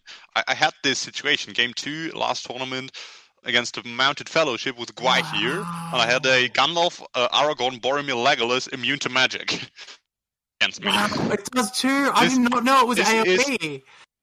That's insanity. That's completely insane, and a friend of mine played Gandalf, and I was like in our group saying to him, "I've got a tip for you, but I'm not going to tell you what it is." So I got people like figuring it out, and I think someone else also in another group figured it out before and knew I was coming with a force and spread it around his friends.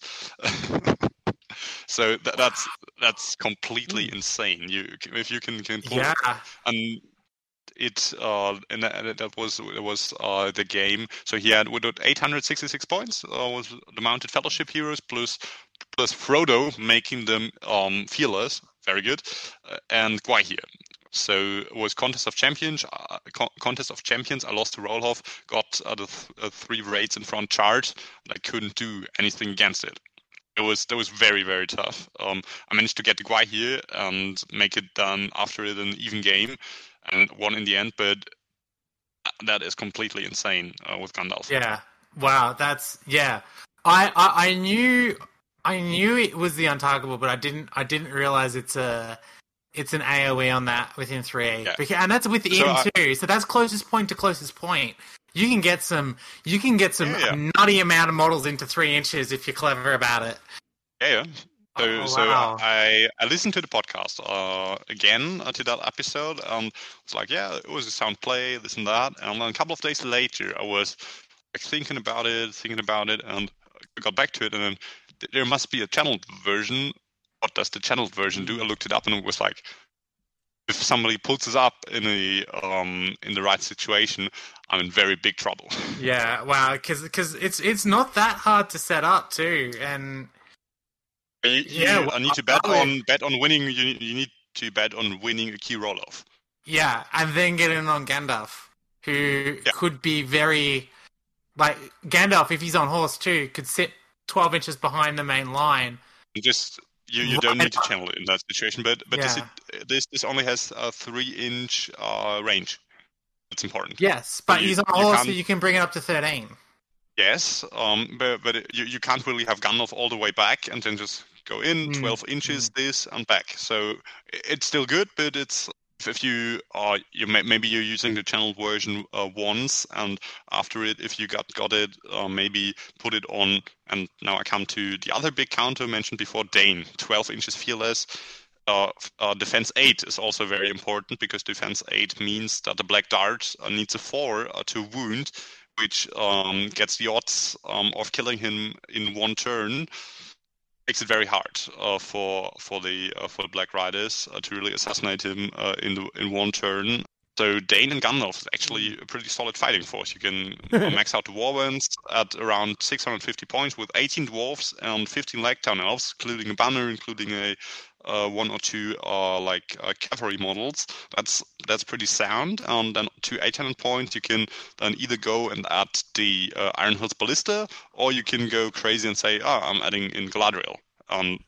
There's a lot of creative ways to play around, but these are like two of the main very effective counters, Gandalf and Dane. Very interesting. The Gun of the White does not have the protection of the color anymore. He does have banishment though, so that's scary, but in a different way. It's not as scary. Yeah. A model like Tom Bombadil, what does he do against an army? I actually played Tom Bombadil twice, and two major things. It forces you to kill models in one turn. Yeah. Because otherwise they get a fate, they get a wound, they get a might, they get will. So it's very hard if you're not getting. In fact, one army I played, it was 950 points, and was complete crazy. It was Ironhill's Chariot, Gwaihir, Tom, and Goldberry. It was very tough.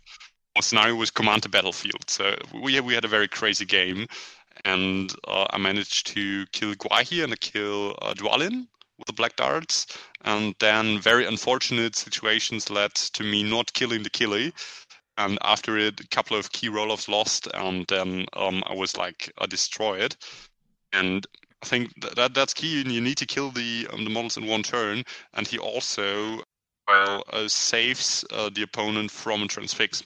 So if Tom goes second, you cleanse the channel transfix. And that makes it very tough. So I couldn't really afford to fight it in combat because there was always the Killy and the Philly doing the strikes. So that was tough. So Tom also is another unit where you can't do anything about. Tom also gets a little bit of punishment if he fancies it. Also very annoying. So yes. Tom Bombadil is actually pretty good against the Black Riders. Yeah, that would have been my cheesy go-to if I expected to play that. I know a lot of people go Galadriel, but Tom Bombadil is a pretty solid option. I could probably sneak him into a Shire list or something like that and just cause some real problems. Yeah, but what I find is it's not a single model, but it's in general what you want is troops that function without your heroes. So what I was thinking about is an elf force with Lothorian in there, so you get magic resistance on troops. Yeah. That's like not relying on anything. It's the army bonus, so you don't need a hero alive. You don't need anything. Those models have the magic resistance for all game. You can get some pikes in there with the Fight 6. That's very cheeky. And also with the Wood of Sentinels, it's one spell that's often overlooked. You can automatically pass a courage test, which is also very good. Haldir is like overall solid. You get a lot of shooting in there. You can maybe even go for like one or two of the Lothlorien cavalry, just have like additional threat range with the 12 inches. And you can go for wolves with throwing daggers and spears, so always shielding, always shooting. So that's very solid with the Haldir. And then you can I think the way to go would be to get in Círdan, because the rest of the Lothlorien force isn't particularly good, and get in Círdan and maybe Erestor or Gildor, and have the possibility to get Aura of Command 2. And with Gildor, additional threat range, additional magic, and also throwing daggers on everything to have additional shooting threats. So that's an army I'm working on at the moment to have a interesting counter to the Black Riders. And you will love it, Pascal. Take it from me, who's someone who has recently done a Lothlorien list and run the Gildor and the Wood Elf throwing weapons and stuff. It is a fun list to use and very, very frustrating to play against, especially if your opponent is teching heavy into magic. Would you go for the Círdan? I have tried the Círdan and I've tried without. I personally prefer not taking the Círdan, mostly because I like using those extra 80 points to take another hitting threat, another proactive threat. But that said, if I was going to go to a tournament, I would probably try and find a way to get Círdan in, because Círdan Glorfindel is just insane. It's just insane. So the idea developed was going to the tournament with a friend who hasn't played for a lot of times. So it was his first tournament with a new edition, and before he it was very good. There was a time when the Wood Elves were very competitive force in the scene, and they somewhat disappeared. They're like not too competitive anymore. You can't take them with Legolas and Thranduil anymore.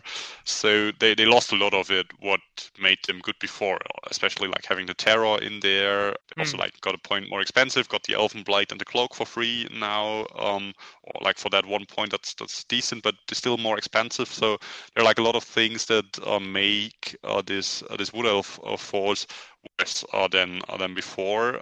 And I just try to figure out a way how to make it possible again. I went to the Haldir, and having the Terror in there is like very good for the throwing weapons. Having the Aura of Commander thing, especially like going to a tournament to see how much Círdan saves you from a lot of matchups, especially like bosses. They're probably going to outshoot you with like 14 crossbows or something, and so I think I probably need the Círdan, and then either going for a Restor, or I guess I was thinking about 700 points. Bring like 34, 35 elves to the table is also very good. So yeah, that's one of the counters I'm trying to find at the moment. They'll counter the race pretty well. I think you still need to play it well. Yeah, sure. Definitely. It gives you a lot of tools that the Wraiths are not gonna fancy being on the table. Well, the first idea of it was the having troops that like work without a hero nearby. So what also came to mind in that situation were Uruk-hai Berserkers, having like the high courage, the threat with the two attacks. So I actually like see people. Or I would really imagine that people who maybe played Assault in Helm's Deep or play like other Isengard forces just go, I'll take a couple of Berserkers just to have them for that situation, to have the key courage tests.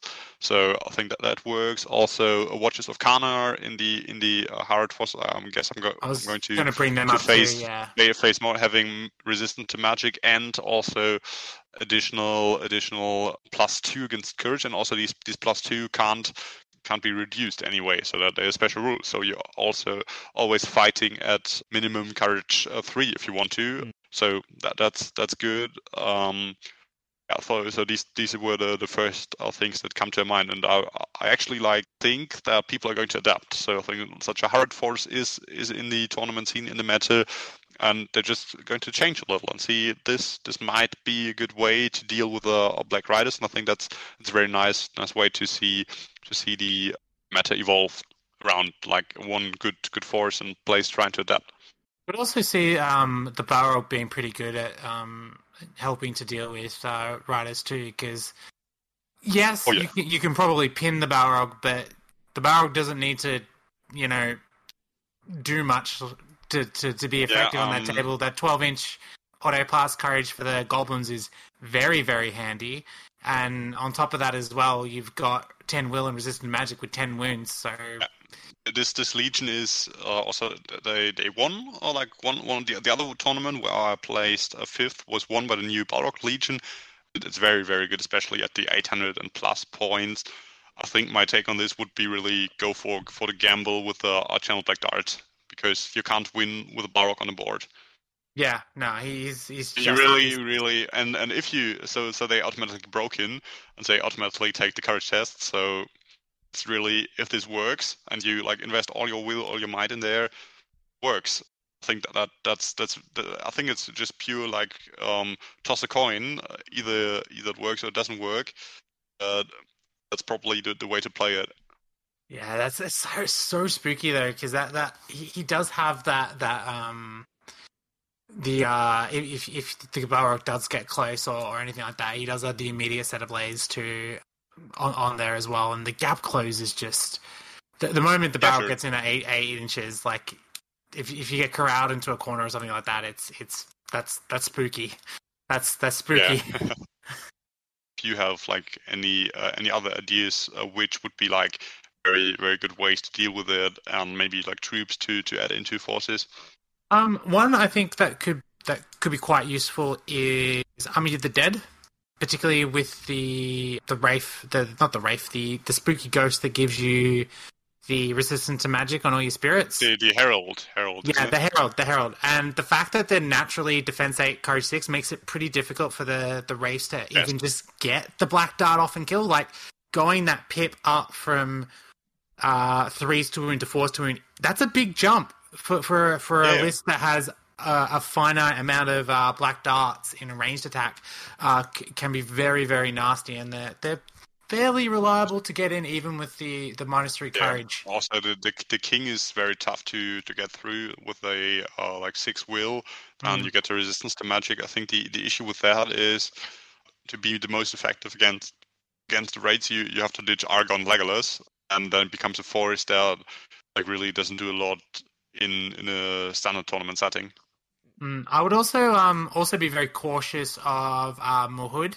Not so much as the game goes on, but the initial burst run at you combos with the Impala can be very, very, very dangerous. If they win a roll off and force through a pass courage test with some will and some might and get a hero in and get that warrior pride going, that's scary. Because you're copping a whole bunch of strength 4 hits to the face, and Race do not want to be copping strength 4s. No, and if you in a situation where, like, for example, a contest of champions, you lose the initial roll-off, that's going to destroy you completely. So otherwise, the way to go is obviously like dart the heroes, the Mahut heroes first, so you don't really get the warrior pride in. But even then, it's still like not easy going. It's like you really don't like the half trolls and you don't like the camels either. And if one of it works, you're in big trouble. And you, even with courage 1, you pass 25% of your courage test. So it's like 1 of every 4 gets in. So if there's 2 out of 8 riders coming in with Impaler, that's dead horse. And the half trolls are very, very tough too. So you can't like really go forward and charge because you're not doing damage on a charge against a cavalry model, and the half trolls have like 2 attacks and they hit you back very hard. So in that situation, you're probably going to burn through your channel transfixes to get damage on the half trolls, but it's still not easy going, and you have the potential if you like maybe hide behind terrain or win the crucial roll-off to get the warrior pride kick in, and then it's big trouble. We talked about last episode using Druzag and using that Beast Fury stuff. I think that could cause some problems with the matching the speed, because things like the bats, the spiders have a similar threat range to the wraiths. So all it takes is a ring wraith player to be in the wrong spot, and then you suddenly got some combos up, and all the courage stuff potentially doesn't work if the goblin player is able to protect Druzag effectively, which might not be the case. Like if Druzag goes down, you're in trouble. But if you've got someone who, like one of those boards that has lots of like good sized walls nooks around, and crannies, yeah, I think that would be really good. And the other one I was thinking about, Kylie, it's the old classic one, is the Corsairs. I think would be a real threat just because their ability to damage you once you're hidden in combat. So all those throwing weapons, throw one guy in or let them get charged, and then it was like, all right, don't need a charge. I've got 15 throwing weapons. Here we go, and another 10 crossbows on top of that as well. One that I just thought of then, the Rohan Legendary Legion, the Paths of the Druidan, I think could potentially be a sneaky sleeper one, sleeper counter as well, because 2 things. One, you have Dernhelm, who has, I'm pretty sure, Heroic Resolve. I know Aowen has Resolve. Oh, Heroic Resolve is also, we should have mentioned that at the Tactics Against. That's so good. Yes, Resolve is quite good. If you need a bit of setup, and not a lot of heroes have it, but if you can get a hero into the correct spot, drop that Resolve down, that can really dissuade the ring wraith player from going in on you. But the one I really wanted to point out with that particular Legendary Legion is the fact that they win the roll-offs on a 3+. So if they can, because they're mounted as well with the Rohan, they can get in a charge range and put pressure on you. If they're still alive and they've got the bodyguard kicking around or anything like that, even at on the first turn, going from a 50-50 to a 66-33, that's not odds I want to roll into. You probably can protect Theoden, and you also get additional shooting with the bosses, and if you can abuse the terrain in the difficult terrain, it's even better. And also, the Black Riders don't really like a lot of opponents' cavalry because you like don't get a charge bonus. You don't do a lot in combat. So yeah, I can can see this. I can see this working. I think another shooting into combat, obviously. But I think one thing that really is an issue, because I faced a catapult once. Obviously, you try to shoot into combat, but you really start to do damage to yourself, and you get close to breaking. If you like really manage to do it, you maybe trade a horse for 2 Corsairs. That's probably what you would say that's a good trade. But if you do it like 3 times and it's 6 Corsairs dead on top of what was already killed, and the Corsairs just die in combat against with a defense 4. So it's like if you win the combat, you kill 2.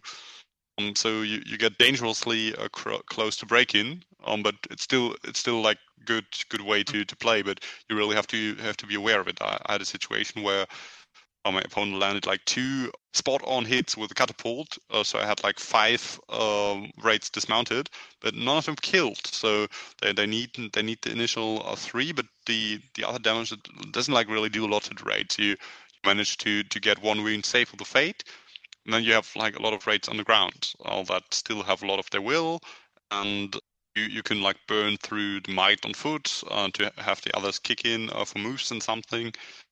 And when you like hit these the catapult damage and you like kill a lot of your own, I think the two situation, I think he killed 5 horses and 9 of his own models, and that really set him dangerously close to break in and broke his neck in the end. So it's a good way to play against him. I think siege weapons are effective against, because it's like really putting the initiative in the hands of the siege engine player, because I really have to find a way to deal with it. But it's like nowhere near an auto win, and also like needs to be well thought about. That's true, but Kylie doesn't like siege weapons, so that's that would just win out in that one anyway. So I think it's a good strategy. I think to anything that can threaten them from a good range, and the nice thing about the siege weapons is with an army of all elite troops, that the person playing the siege weapon doesn't care about the scatter, so that's a huge advantage compared to what you normally go against when you end up scattering on a lone orc that's doing nothing. To be able to scatter on another ring wraith is a huge advantage. So that's a nice option as well. So we've got lots of options here. Pascal, you're going to destroy your chances with these wraiths pretty soon if you keep giving away all these tactics to destroy them. I'm probably just using something else in the next tournament, I think. That's a plan. Switch it up. Do the old school tactic of go to a tournament, beat everyone up with that army, so everyone takes it next year, and then take the counter to that army when everyone takes it in the following year. So I like it. Head of the curve, Pascal. Absolutely love it. Yeah, let's see what happens in the next couple of tournaments. I think what's also interesting with our tournament scene is that we have like the option for 2 armies. I think that's very interesting. I've not heard it from anyone else. So to enable like everyone going to a tournament, you can show up with only 1 army, but everybody has the possibility to bring like a good and an evil army, and the player that has 2 armies gets then to choose which army he's going to play. So that's in most situations a very big advantage why most players take the 2 armies. But for the Black Riders, it's like, well, I don't care. You're probably not going to play your evil army against me. So I'm not forced to take another good army. But on the other side, I can like now show up to a tournament with the Black Riders on the evil side and the counter to the Black Riders on the good side. See what happens. Very interesting dynamics. I wouldn't mind playing in a tournament where I got to pick between 2 lists. It's been a wish list of mine for a while. But I think that the problem with it is that in most situations where like both players bring 2 armies, there's a very decisive roll off at the beginning to like who picks the army, and the opponent then always has to go against. So there's a lot of a situation where then just naturally with 4 armies in the debate, there's like more counteracting coming up. So that's always an issue, but it's still very interesting dynamic. What might have been more interesting is if both players have an army, you secretly bid which army you're going to play. So you see what 2 armies your opponent plays, then you choose, knowing that information, which one you're going to play. So it's a bit more mind gamey and stuff like that. That's actually something that's going to happen at a tournament coming up, and they also like picked up the veto for the scenarios from Yes. you, I think. Yes. That's very interesting. Oh, so excellent. I love it. you first of all have the scenario veto from the pools, and then you secretly place the army you're going to play. So that's a lot of mind games going on. Oh, I love it. I'm going to have to definitely get you back on, Pascal, because I would love to hear the results and how you go at that tournament, because that sounds super juicy, super spicy. Yeah, we can definitely do that. Yeah. Well, I don't know about you guys, but I'm pretty tapped out with ring race stratagems and tactics and game stories. And do you guys, last chance, do you have anything else you want to add to this little episode? I think we have said it all. Jeremy? No. I'm happy for you to close us out, Kylie. I'm going to re-listen to all this and steal all these tactics for going against the Wraiths, because I feel very well armed now. Excellent. Well, thank you so much for coming on, Pascal. I've absolutely enjoyed listening to your wisdom and devious mind that you've brought to the table today. And I really love to hear how you go on with some of these upcoming tournaments. And thank you for sharing your knowledge with us. But that's all from us here at the Green Dragon today. And as always, ladies and gentlemen, Trap Swing Games.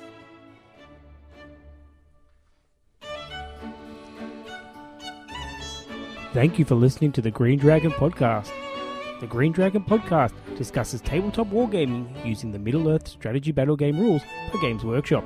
We have no affiliation with Games Workshop, Warner Brothers, New Line, Tolkien Enterprise, or anyone else involved in Tolkien's universe. We're on our own. Thank you to our patrons for your support. You can become a patron at www.patreon.com/thegreendragonpodcast.